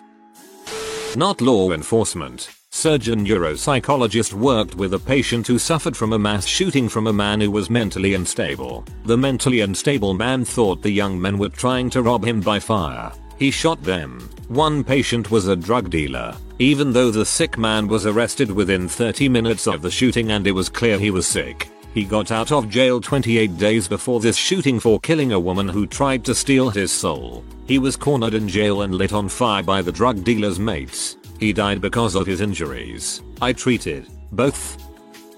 I have a real problem with vigilantism. Recently, a friend of mine was killed in a hit and run. He was only 21. In the immediate aftermath of his death, the usual rumor mill began. Who did it? A day later, a friend of mine began to post photos of a person whom was suspected of being the driver. Photos containing him holding a beer. Specifically, the implication being that he was a drunk who killed our friend. I called her on it. She got mad at me. She was potentially compromising an active investigation and compromising justice being served in the correct for death of our mutual friend. Posting photos of an unofficially declared suspect of a crime is not only possibly slander, it's damaging to the active investigation. She was determined to be a vigilante that caught him. I get the anger and the frustration. But you can't just go and exact your own justice without due process. There's a reason it exists. Not exactly law enforcement, but my great uncle was off in the Pacific Theater and a group of guys accosted his girlfriend. When he came home he beat one of them to death. I actually have a story. This was in Pakistan in my village some 40 years ago. There was some dude who would go around sneaking into people's houses to mess with the girls in the house. I'm not sure if he was a rapist or not because in our culture we try not to mention things like that, but I'm pretty sure he was. One of the dads caught him on his roof and threw an axe at him and killed him. We were sat in a local car park in my mate's car. We noticed another mate's van during the conversation, but suddenly there's a loud smash as some guy breaks the window of the van, reaches in and takes off with a backpack. We gave chase. This dude is running flat out down the middle of the road. My mate driving speeds past him at about 45. My other mate in the passenger seat decides to open his door and clobber the guy. There is an almighty bang and this guy catapults like a gymnast tumbler, end over end, straight through a house garden fence and smashes the front window. He staggers out bleeding from loads of grazes and cuts and starts crying like a baby. I was like, crap, that was a bit over the top. My mate grabbed the bag and kicked him back on the floor. He wasn't that badly injured, but crap, we sped off and told my other mate he had dropped the bag in the car park. It turns out later he knew the guy, a local Sikh and had helped him out with work, using the van, and he knew there was expensive tools in the backpack. Never reported it to the police and never had any comeback from it. The house was rented to students we heard and they just got the landlord to fix the fence and window. Not law enforcement, but some people nailed a suspected pedophile to a tree in a local park near where I used to live. Crap's mad fricked up. Kid from a very large and very dysfunctional family is shot with a long gun while riding his bike through the projects. The kid was more of a nuisance than a criminal, but his family had some real dysfunctional characters in it. This was in the summer of about 2007. Guess who our first homicide of 2008 was? Sorry to be posting again, but this is a good story of vigilantism. My mate was starting his property business, had about 9 houses. He had a nightclub past, ran a lot of doors and his family were well connected with the city doormen. He's in bed, wife and kids. Almighty crash, and the feral youths from the pirate end of town had put his patio doors in. They took the keys to his BMW X5 and were gone before he got down the stairs. But to make matters worse, he had left all his property's spare keys, with addresses in the car and his mobile. He rings his phone and gets 5 kids, who turn out to be 15-17 years olds. They taunt him, saying they are going to break into the houses. He called the police, who are next to useless and just call it in as a vehicle theft. They show no interest in the threats, so they start ringing him all night and day. Eventually it becomes a sort of who's the hardest standoff, so he gets a crew together of around 15 doormen and they find the car in a nearby town. It is being donutted around a disused shopping center. He rings the lads while watching from afar. They pass the phone amongst them, hurling abuse at him, but it gives them a chance to see who they are and who are just local kids watching the show. So they rush them tooled up. In a few seconds there are broken jaws, teeth missing and severely beaten up kids lying on the floor. This is before camera or GPS phones, so no evidence. He gets the car, keys and phone back. A few days later his phone goes and there are threats from older members of these kids' gang. They are going to burn his house down. They want him to pay cash for the injuries. He gets the crew together again and finds out who this kid is. They follow him back to his parents' house in the most goddamn lawless part of the city. They kick the door in and beat him senseless in front of his parents. The dad pee himself with fear and the war ended there. This might seem outrageous, but it goes on, and these feral kids have no morality or limits. They only respect force. No one went to the police. My mate says they are the most dangerous people he knows and will stab someone for $50. You have to go in so hard they back down. I'm in the Coast Guard. A guy on a boat moored across the marina from our station shouts at people when they go too fast. He's loud as heck.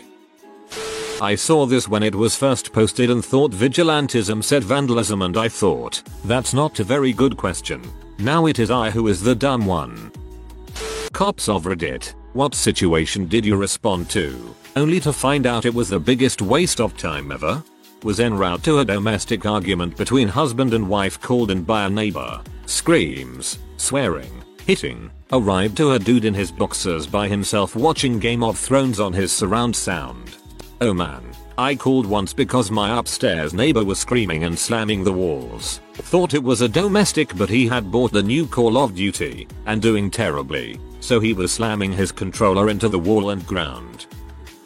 One day, I came home fairly late and noticed my car had been recently egged. I washed it off, but on a whim, I walked up the street and noticed that car had been egged too. I walk up and see 2 more. It's 2:30 AM. What to do? Wake up the owners? I call the cops and tell them that I need to walk up the street with a flashlight and wash all the cars. And I'm not trying to break into them, but it looks like lots of cars have been egged, so I don't know how far I'll need to go. It's obvious the eggers are long gone. So if they get reports of a suspicious person, it's just me. I felt like an idiot. Cop showed up and paced me the whole time with his car just to make sure no one shot me or anything. I washed about a dozen cars. I guess they just ran out of eggs.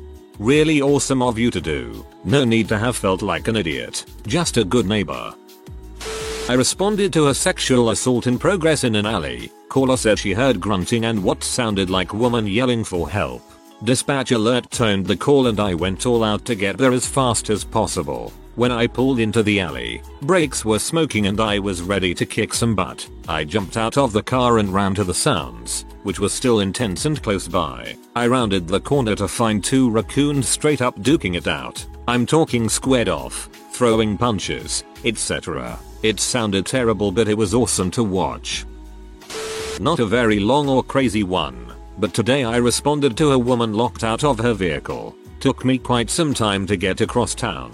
Find her in the giant mall parking lot, etc. The woman is crying hysterically when I get there about how scared she is about never being able to drive her car again. I calm her down, take a look at the car, and open the passenger door. Just open it. She only locked the driver door on accident and didn't try any of the other doors to open the car. Sounds like a person with a panic disorder to me. Former cop.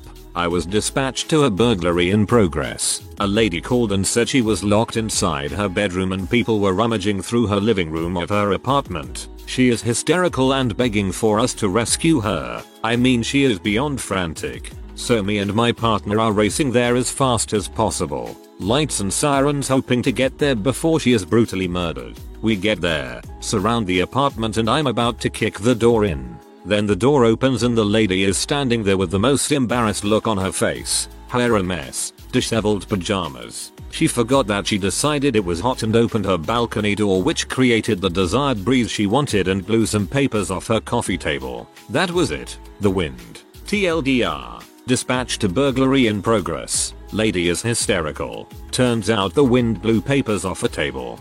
I had a very similar call once, but instead of the wind it turned out the guy had a nightmare about people breaking into his house and woke up thinking it was real. Dealt with the same couple for about a year. They would call anytime they were mad at each other and then lay out their full exploits, but they were mundane. She takes pens from the bank. He speeds on Main Street. She had sex with 17-year-old when she was 18. No assault ever occurred. No abuse. Just two people who didn't know how to break up and wanted us to fix it for them. I'm a dispatcher, not a cop, but I once had to send an officer out to a lady's house because she had left town that morning and suddenly couldn't remember if she'd closed her refrigerator door before she left. The call came in at like 1 AM and she wanted us to send someone out to look in her windows to see if the fridge was closed, and possibly break in to close it if it was open, to which we said no fricking way. An officer was sent. The fridge was, in fact, closed. My fiance is a cop and told me a story about someone calling the police because they were locked out of their house. Upon arriving to this ridiculous call, who on earth calls 911 and not a locksmith? It turned out that they were not locked out of their house, but rather they were locked out of the bedroom. There was no child or pet or hazardous item that was locked in the bedroom. They calmly explained to this person that being locked out of your bedroom is not a police matter and advised that they call a locksmith. In San Francisco, I've been told the fire department will respond as long as they have nothing else to do and break into your house and unlock the door just for practice. Not a cop, but the cop did say, well, this was a waste of my time, so it's probably close enough. I used to work at a horse board barn, a couple big barns, a few pastures, and we had a 16-acre pasture across the street that we turned broodmares and retired horses out on. One day after lunch I walk out and there is a cop car sitting in the driveway. I sort of blink at it a bit and wonder if the cop is going to get out and come up to the gate or something. It was kinda surreal. Finally decide I should go out and ask if I could help him with something. The first thing he says to me is, I'm pretty sure this is a waste of my time.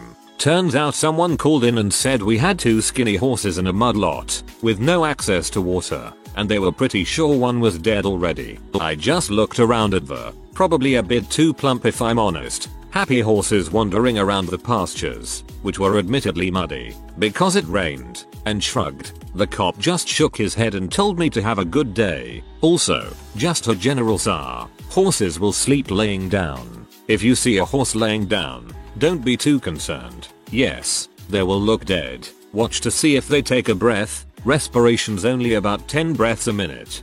Some people think that if you can see any slight rib outline that the animal is starving to death. Source: greyhounds, also rather plump for the breed but still ribby. Used to be a cop. Answered a call from an old lady who claimed someone broke into her house and stole the insides of her cuckoo clock. My ex's grandma had gone through a phase of calling the cops frequently because she thought someone in the house. Eventually they figured out she was having hallucinations of sorts for having lived in a war zone in her youth. So every day before bed, my ex would have to search her house and declare it clear, otherwise she would have a panic attack. Cop here. Honestly, 95% of calls, there are just too many to pick an example. The biggest reason is that people think our job is general problem solving. Having an argument with your roommate? Just call the police. They'll take your side so you can win the argument. Everyone knows that we automatically have to be on the side of the 911 caller. See a guy walking down the street? Well, since you've never seen him before, call the police just to check it out and make sure he's not a murderer. This is why I'm always amazed when I hear horrific stories where no one called the police. Well, I heard her screaming and gunfire, but I didn't want it to bother anyone. Like, trust me, the police want to hear about the actually criminal activity. Don't be shy. They get way dumber calls. Not an officer, but about 12 years ago, my teenage brother and mother were watching my 3-year-old daughter during the summer. They bought a small plastic pool for her to swim in. She loved it so much that she was squealing with delight in the backyard.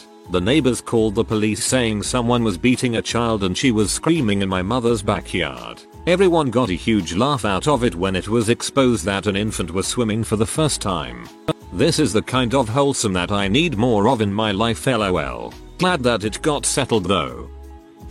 I don't know if it's boring enough to be a waste of time, but I was doing a ride along with an officer and we responded to a call that was reported as a drive-by. Ambulance hauled off the victim, shot in the leg, and 10 cruisers were canvassing the area for the supposed blood trail when the guy claimed to have limped to his apartment. Ladies and gents, play back that 911 call. A woman called, muffled out, "What do I tell them?" To which someone replied, saying he got shot by someone. This was overspoken by the dispatcher spiel, so it was missed by the dispatcher. Yep.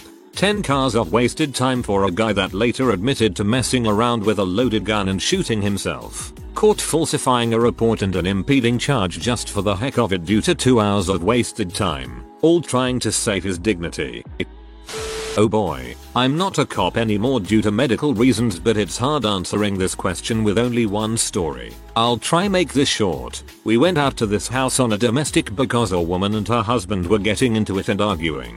They said they weren't physically fighting, but when I got there I thought differently because of the amount of crap thrown all over the place. The male half had some bleeding above his eye. So I'm talking to them and of course they're giving me conflicting stories like they always freaking do. And the woman says something along the lines of, "I just had it, I freaking snapped and threw the dang fan at his face." Now this is one of those big fans with maybe like a 4-foot pole as a stand, used usually for an entire room. Can't think of what they're called right now. She said that when they were arguing she went into the living room to get away from her husband, sit down, and cool off. But the dude comes over with the fan, positions it next to her face, turns it on, and proceeds to fart into the fan.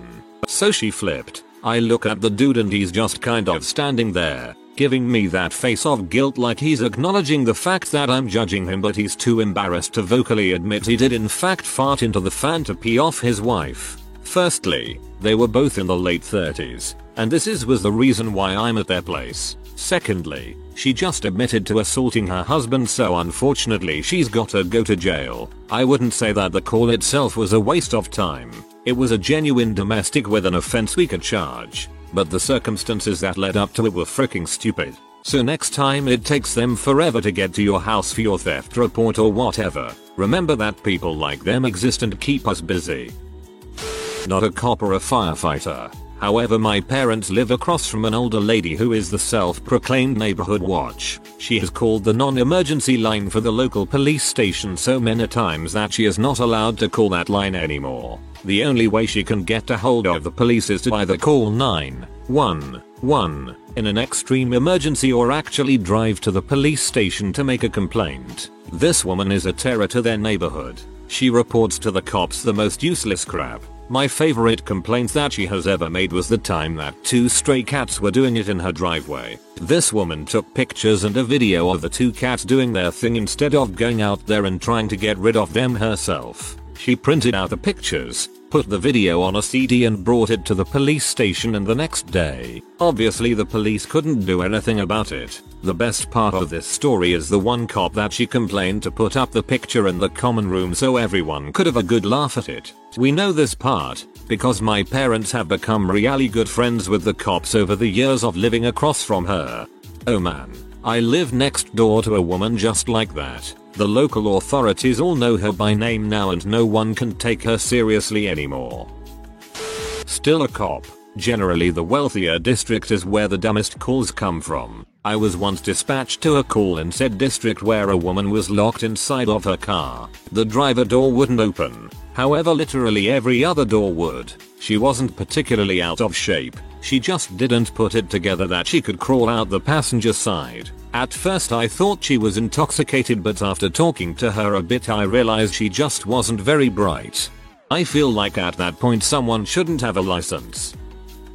I was the dumb caller. I was home alone in my dad's house when I smelled gas from my room. I went to the stove to find out it had been on, and I turned it off. Everything still smelled like gas, so I hid outside and googled house smells like gas, which of course turned up a result like there's a gas leak, call the cops now. I called the cops, and I actually forgot my address and they had to find me. When they did show up, they couldn't find any gas because I'd opened all the windows. I was feeling pretty embarrassed for wasting their time at this point, but then it got worse. I was a minor, and after calling I found out they couldn't legally let me go without an adult to take custody of me. That, or they could discharge me to a hospital. I tried calling my dad, but he wouldn't pick up the phone. My sibling who lives with me wouldn't either. The only person who answered was my sibling who lived 30 minutes away. So an ambulance and a cop car had to wait with me for 30 minutes because I freaked out over a stove. The morning after, my dad texted my sister asking where I was. Not dumb at all. You could have died in an actual gas leak. Better safe than sorry. Don't be afraid to call for help, the police. A police officer, 1% actually stopping crime, 40% solving other people's problems, and the rest of it doing paperwork on the first two. Police dispatcher here, and I would have to answer this with a simple 2-stroke. 3 of the calls that come in are a waste of time, but we have to entertain them. I have 2 that come to mind. First was an older lady calling BC during the winter. The neighbor's snowplow driver was pushing the snow onto her lawn and she didn't want the extra snow on her grass. Second, and this happens kinda frequently, is for the black person walking down the street. And apparently this black person shouldn't be here. BC, they live in an upscale area and don't see these kind of people around here. And this is on top of all the domestics that are basically calling for a cop to come babysit them and make it right. Obligatory not a cop.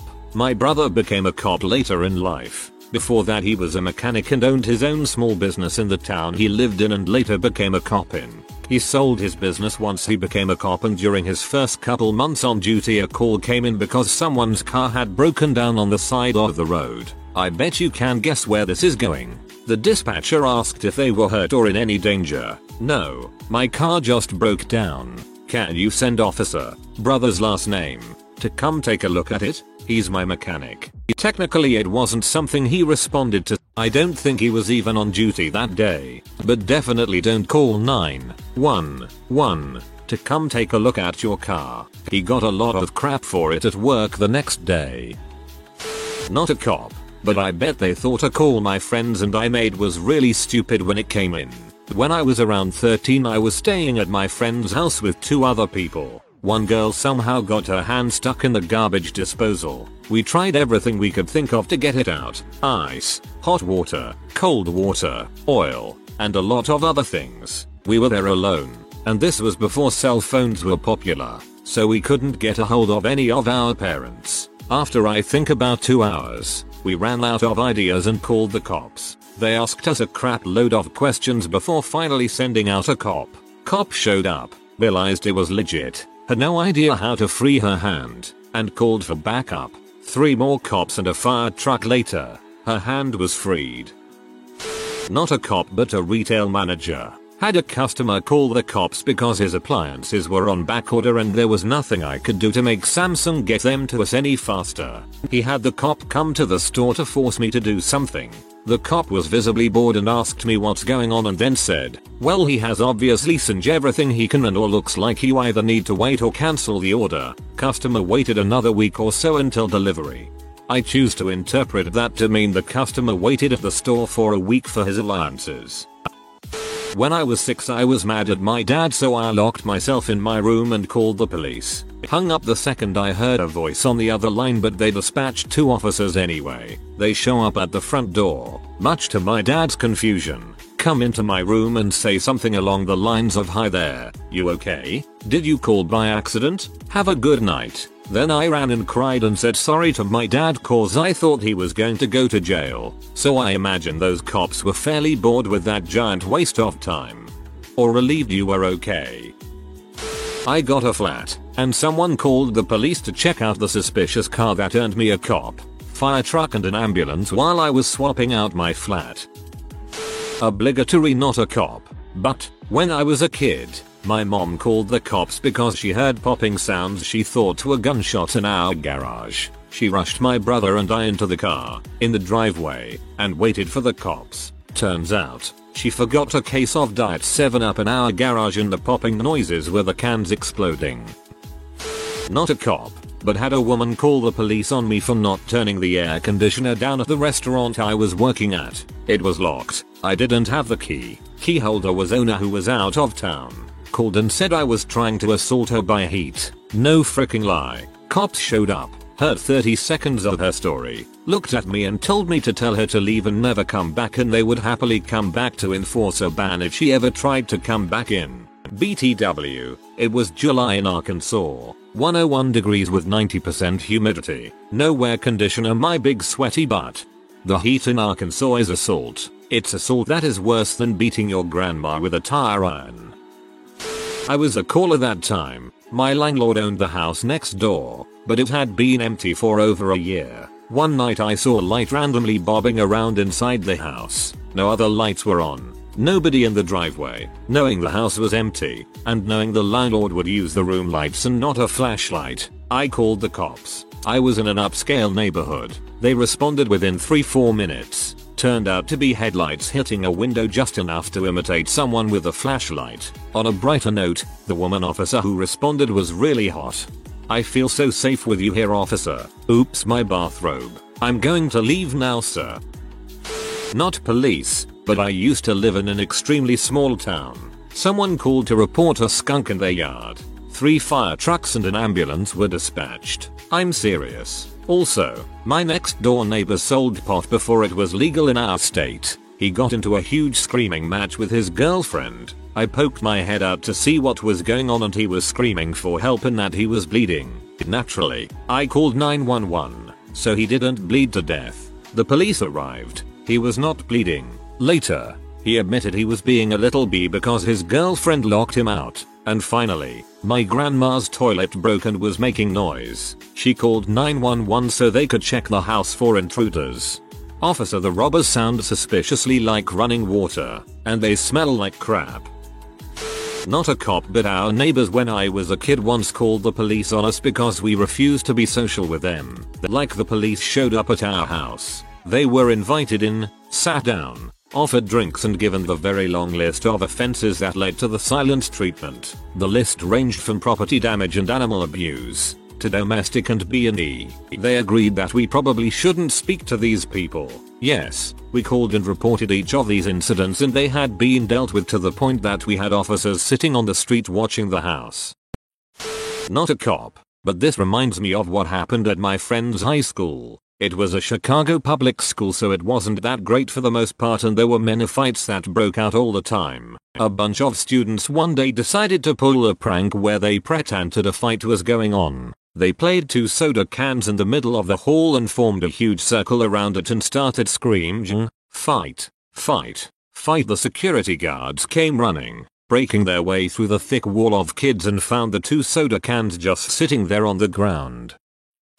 My dad used to tell a story about a lady who would call into dispatch fairly regularly, weekly or monthly, I forget which, complaining of monkeys overrunning her house. My dad would arrive. Of course there were no monkeys, the lady had some sort of mental issues, but she would point out where she saw them, and he would dutifully chase them from the house until she said he got them all. Well, one time, as a kid, one of our cats decided to go and stand on my mom's cell phone. She wound up calling 911, and my mom had to stand there and explain that our cat was the one that dialed and it was an honest mistake. No cops were sent. Not a cop, but heard a story from my friend who was one. Someone called for a flock of suspicious birds in their front yard. When he showed up, the birds were gone. I'm calling to report a murder of crows being loud. In fairness, as a chicken, I can attest that crows use very filthy language. Had a call about a snake in an old woman's yard. Get there and it ends up being a little baby squirrel in the leaves. I put it on a box and take it back to the barracks and named him Squirrelington Banks and gave it to another guy we work with in the same zone. A lot of people know about this squirrel because he got brought to a bunch of nearby places, so I don't know if any one of them are on Reddit or not. Obligatory not a cop, but I work at a bank and we had a guy call 911 from the lobby and report that he had been robbed because we had been served a garnishment on his accounts and we were not legally able to just give him the money back. Then we got to call the police and say, hey, I know you are getting a call about a robbery at our bank, but here is what is actually happening. Another dispatcher here. Lady wanted to report a burg, not in progress, claiming multiple items stolen from her home. It was 2 cans of Mountain Dew and a box of Cheez-Its. Every day I go to at least one stupid call. A few. Lady calls that her house had been broken into. It hadn't. Her Sky TV box had gone into standby mode and she thought someone had broken in and messed with it. Man called because his sister drank his last beer. Woman calls because she saw a black man walking past. I told her to call back only if he murders her. Man called because he had his big toe stuck in the bath tap. What I'm sure would qualify. I was at the store when my dog escaped, tried to play with the neighborhood kids, knocked one down, and when they tried to put her back in the house they set off my alarm. So the police got the alarm and a child bitten by a dog call at the same address at the same time. When I got back, the alarm company called me. I found 4 cop cars. All that fuss for a pup who wriggled under the fence. She was thrilled with all the excitement. I'm eternally grateful that the kid's mom saw her kid get knocked down and confirmed for the cops there was no biting. I'm certain that rated up there on the stupid meter for them. Time to pay the dog tax. You told a cute story about your dog, so now you have to post a picture of it. Bangladeshi guy working as a trash collector called us and started accusing his 2 co-workers of stealing all his crap from his locker. The awkward part was he couldn't speak English, so he had to get his co-workers, the ones he was accusing, to translate for him. So he said an iPhone, a Samsung Galaxy S something, an iPad and a wad of $500 was missing from his locker. When did he notice they were missing? Yesterday. When did he last see those items? 2 weeks ago. Was the lock broken? No, he doesn't keep his locker locked. How many people can access the locker room? Locker room is not locked at all. Anyone can walk in. What the frick? I mean, really? Anyway, we just stand there and listen to him burn probably the only bridges he has for about 30 minutes, as we try to tell him in the most inoffensive way possible that he's really just an idiot and we can't help him. Finally he gets frustrated and just sighs and says thank you officers and walks off. Serious, police officers of Reddit, what do you do when a close friend breaks the law? Do you turn a blind eye or report them? And have you ever had a crazy situation arise from either choice? If it was serious, I would probably submit info for the case anonymously, but I don't know if I could turn them in myself. My best friend from high school is now a cop. The other day, I was super baked while texting him and he asked me what's going on, to which I responded stoned out of my mind. Wanna smoke? Then I remembered who it was too. He just answered with that's the only thing I miss about my life before the force. So I guess he's cool about it, but I probably shouldn't text that to a cop. Pulled over 2 cars that busted an illegal turn back to back. Second car was a friend that I went to the academy with from another jurisdiction. Let the first driver go with a warning, so I could shoot the crap with him for a little bit. Not going to write both. Not going to write one. Previously, I went with friends out of town to an event. We were staying with one of their friends who lived in that town. Evening rolls around, and some of them started to edge towards a back room with a low table and comfy couches, but were eyeballing me warily. I told them that I wasn't on duty, and I was out of my jurisdiction. Plus I was wiped and was going to sleep in another room. They had the courtesy not to blaze up in front of me knowing my job even though it was their house, so I just removed myself from the equation. Courtesy equals caution. I'm not a cop, but recently in my town there was an incident where 2 officers on duty found their superior and close friend drunk driving. They arrested him and now people want them to leave the force for doing their job. Weird stuff. Also sorry for poor English. Yay. The thin blue line is a weird thing. If a cop rats on another cop they get burned.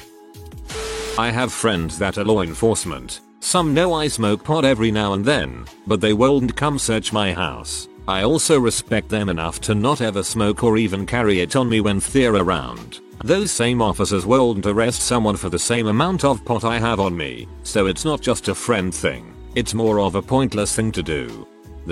I have a friend who is a cop who said if it's weed, unless it is a massive amount, at least 4 ounces, he wouldn't give a ticket if thief were cooperative. Any other drugs he would busy someone for though. Same guy also said, if somebody can outrun him in 500 yards, he will let them go. A buddy of mine is a cop. Works narcotics different jurisdiction than other guy. A mutual friend always sent him pics of weed, pounds at a time, that he also posts on his Facebook. He told dealer dude not to send it to him and don't put it on his Facebook. Guy kept doing it so my buddy unfriended him and quit talking to him. It's not that he was doing something illegal, it's just that he was being dumb and rude to our cop buddy. This is actually a question that is asked in, I feel pretty comfortable in saying, a majority of oral board exams. The oral board is generally part of the hiring process, usually following the written test and physical fitness test, and preceding the psychological evaluation, background investigation, physical examination, and final interview with the chief commissioner sheriff. My answer has always gone something like this. I think, among my friends and relatives, there are very few who would commit crimes of moral turpitude. Those who I would expect to do that I have long ago severed relations with, and I wouldn't have any issue with carrying out my duties with them. In the event that I, for example, stopped a vehicle and found that my own father was driving the vehicle, drunk. This is a scenario I've been presented with a few times. I would use the discretion afforded me and find him a ride home rather than arresting him. I would, however, tow his vehicle. Were the offense much more serious, I would remove myself from the case and investigation in order to prevent a conflict of interests and the possible compromising of the case. It would be unreasonable to expect me to be able to objectively investigate a serious crime committed by one of my friends or relatives, and it would ruin the integrity of the case in the eyes of judge or jury. That's a freaking good answer. I hope you live up to those words. I had a close friend and co-worker who frequently skirted the line of what was legal moral, and I'd give him a word of guidance if he was pushing it, but let it slide because you're always going to know crap about your friends and nobody is perfect. One day I caught him committing a rather serious federal offense and turned him in, no questions asked. He's in a world of crap now. Not as bad as he should be. His prosecutor and judge were older gentlemen who didn't really understand what he had done. It was a cyber crime. It felt really crappy watching my friend go down the tubes because I turned him in, but it was absolutely the right thing to do, and many people are better off because of the decision I made. Not really the same, but I played beer pong with an off-duty cop. I'm 18 so it's illegal. It was a little awkward when it was my turn to drink. I looked around to see what I should do and the cop told me, chug. So I did. I would guess most cops are cool with letting the little things slide. Can confirm. Got drunk with FBI agents at 19. If you ain't blowing crap up, it ain't my frickin' problem. My friends know not to screw around in my jurisdiction. I've got a career to think about and a family to provide for. If I am on duty, then speeding is about the only thing you would get away with. Anything else and it'd bring another officer in to do what needs to be done, and then it'd chew their butt out for putting me in that position. Lucky for me, most of my friends have calmed down, so it's not really a concern. If a friend confessed that they murdered someone, I'd launch the investigation myself. They get the same treatment as anyone else. I arrested my own sister for DUI. Just because we share genes or a close friendship doesn't mean someone gets treated differently from the rest of the public. A true friend knows better than to ever put me in a position where I would be faced with such a choice. Was friends with a cop when I was in school. He let me and people he knew I was friends with get away with a fair amount of crap. Obviously, underage drinking, but also drug deals and drunk driving. I honestly was pretty surprised by his leniency, but other cops seemed to act similarly. His partner would follow him in the squad car when he drove my friend's car home when she was drunk driving, and didn't report him for not ticketing her or anything. And officers that knew I was friends with him have also let me off the hook drinking underage and smoking. He never actually witnessed the drug deals. I'm not sure if he would have done something if they occurred in his actual presence. but he didn't care that I dealt in general. That's cool of him, but rather crappy that he had to be so put out. A good friend of mine's dad is a cop. As minors we would go over to the house and drink in the basement. The dad didn't care as long as we weren't driving and made us hand over our keys. Honestly, not all cops are bad or hardasses, it's that 10% that ruins it for everyone. In reality it's the 90% that don't hold the 10% accountable.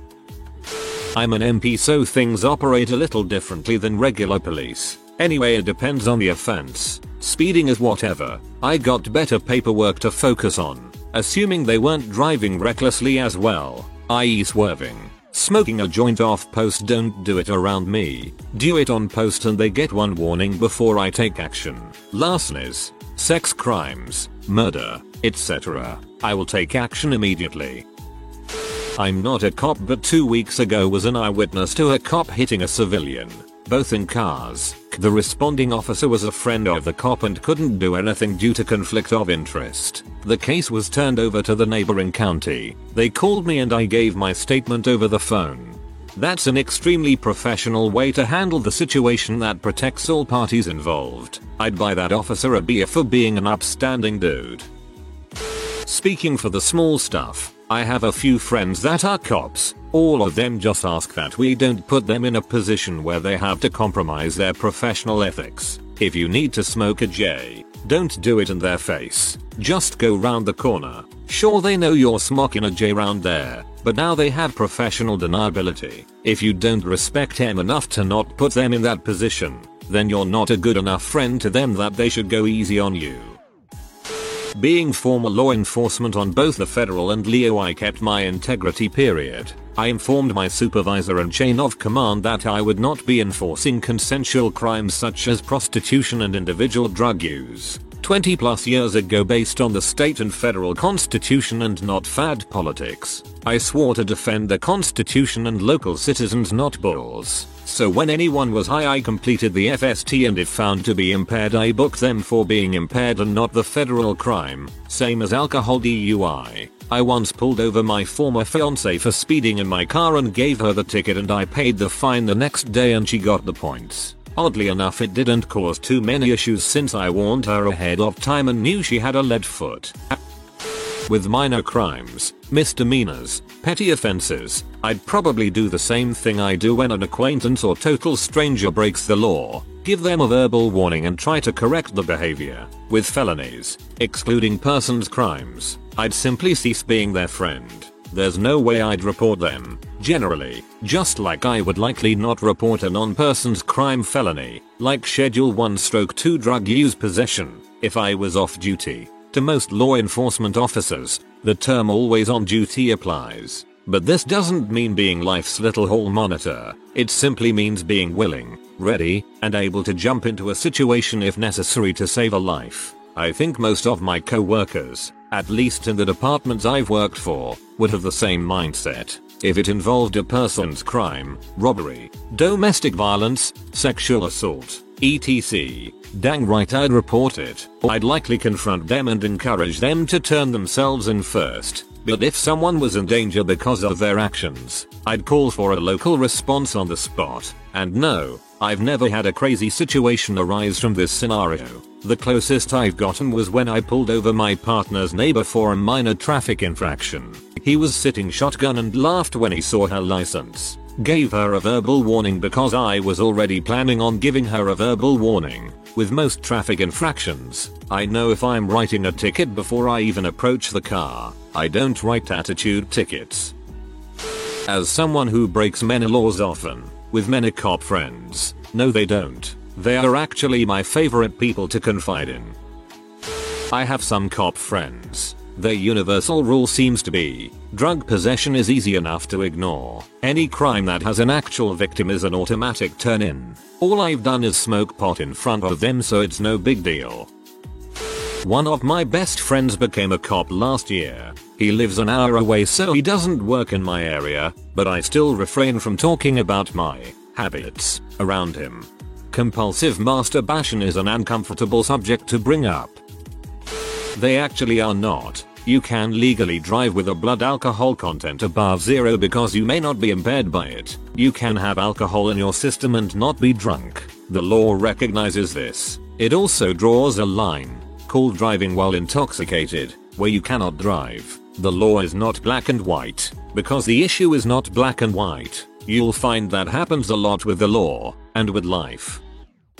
My brother-in-law was making pure blow crystal M for years and I had no clue. He told me to tread lightly but I had no choice to try and arrest him. You're not going to get any honest answers here unless they are very minor offenses or unless the cop's really fricked in the head and will admit corruption. If it's a ticket, then I write a ticket. If it's anything more than that, I call another officer to deal with it. I don't turn a blind eye to crimes, and for smaller offenses I'm forced to ticket. Otherwise the courts will accuse me of selective enforcement. Frankly, a friend is more likely to get a ticket from me than a stranger. Am I the only one who has a problem with these responses? You're a cop. If it's your friend or family, they're breaking the goddamned law. You should treat them the same as you would treat anyone else. If you'd arrest me for it, I expect you to arrest them for it. Frick that conflict of interest bulls. You're a police officer, it's not your job to interpret the laws, it's your job to fricking enforce them. How do any of you think it's okay to give preferential treatment to specific people? I agree. Personally, I think this should be treated like we do in healthcare. Get another person to do the job. Obviously, pulling over a family member friend is different than going to a hospital with multiple people on hand. But if you have a partner, they should put the relative under arrest or write the ticket. Also, they could call for backup and have them do the dirty work. Not a cop, but my former neighbors were a sheriff as well as his son, who was a deputy that lived a few houses down. We lived in the country. They let us ride four-wheelers on the street even though it was technically illegal. One time they caught my dad and his friends shoot at a deer during season from inside his truck, out the window, at a deer in a field. Illegal to do from a vehicle. He let that slide with a warning and a lecture about not doing it again. He knew my dad smoked weed, didn't care. Basically, if it wasn't harming someone, he didn't mind. Not a cop, but almost became one. Did several ride along and learned that the cop has a lot of say in who arrests. We pulled over many people and he let all go other than a DUI. Next cop ticketed absolutely everyone. My friend's stepdad is a cop. Recently, he got a ticket for possession of weed. My friend went to the station and got picked up by his parents. His stepdad knew the officer who arrested him. My friend's older brother is a cop. He's picked us up from parties when we're too messed up to drive, since we were underage. If you are new to the channel, you can subscribe. I publish new videos every day. Until then, check another video.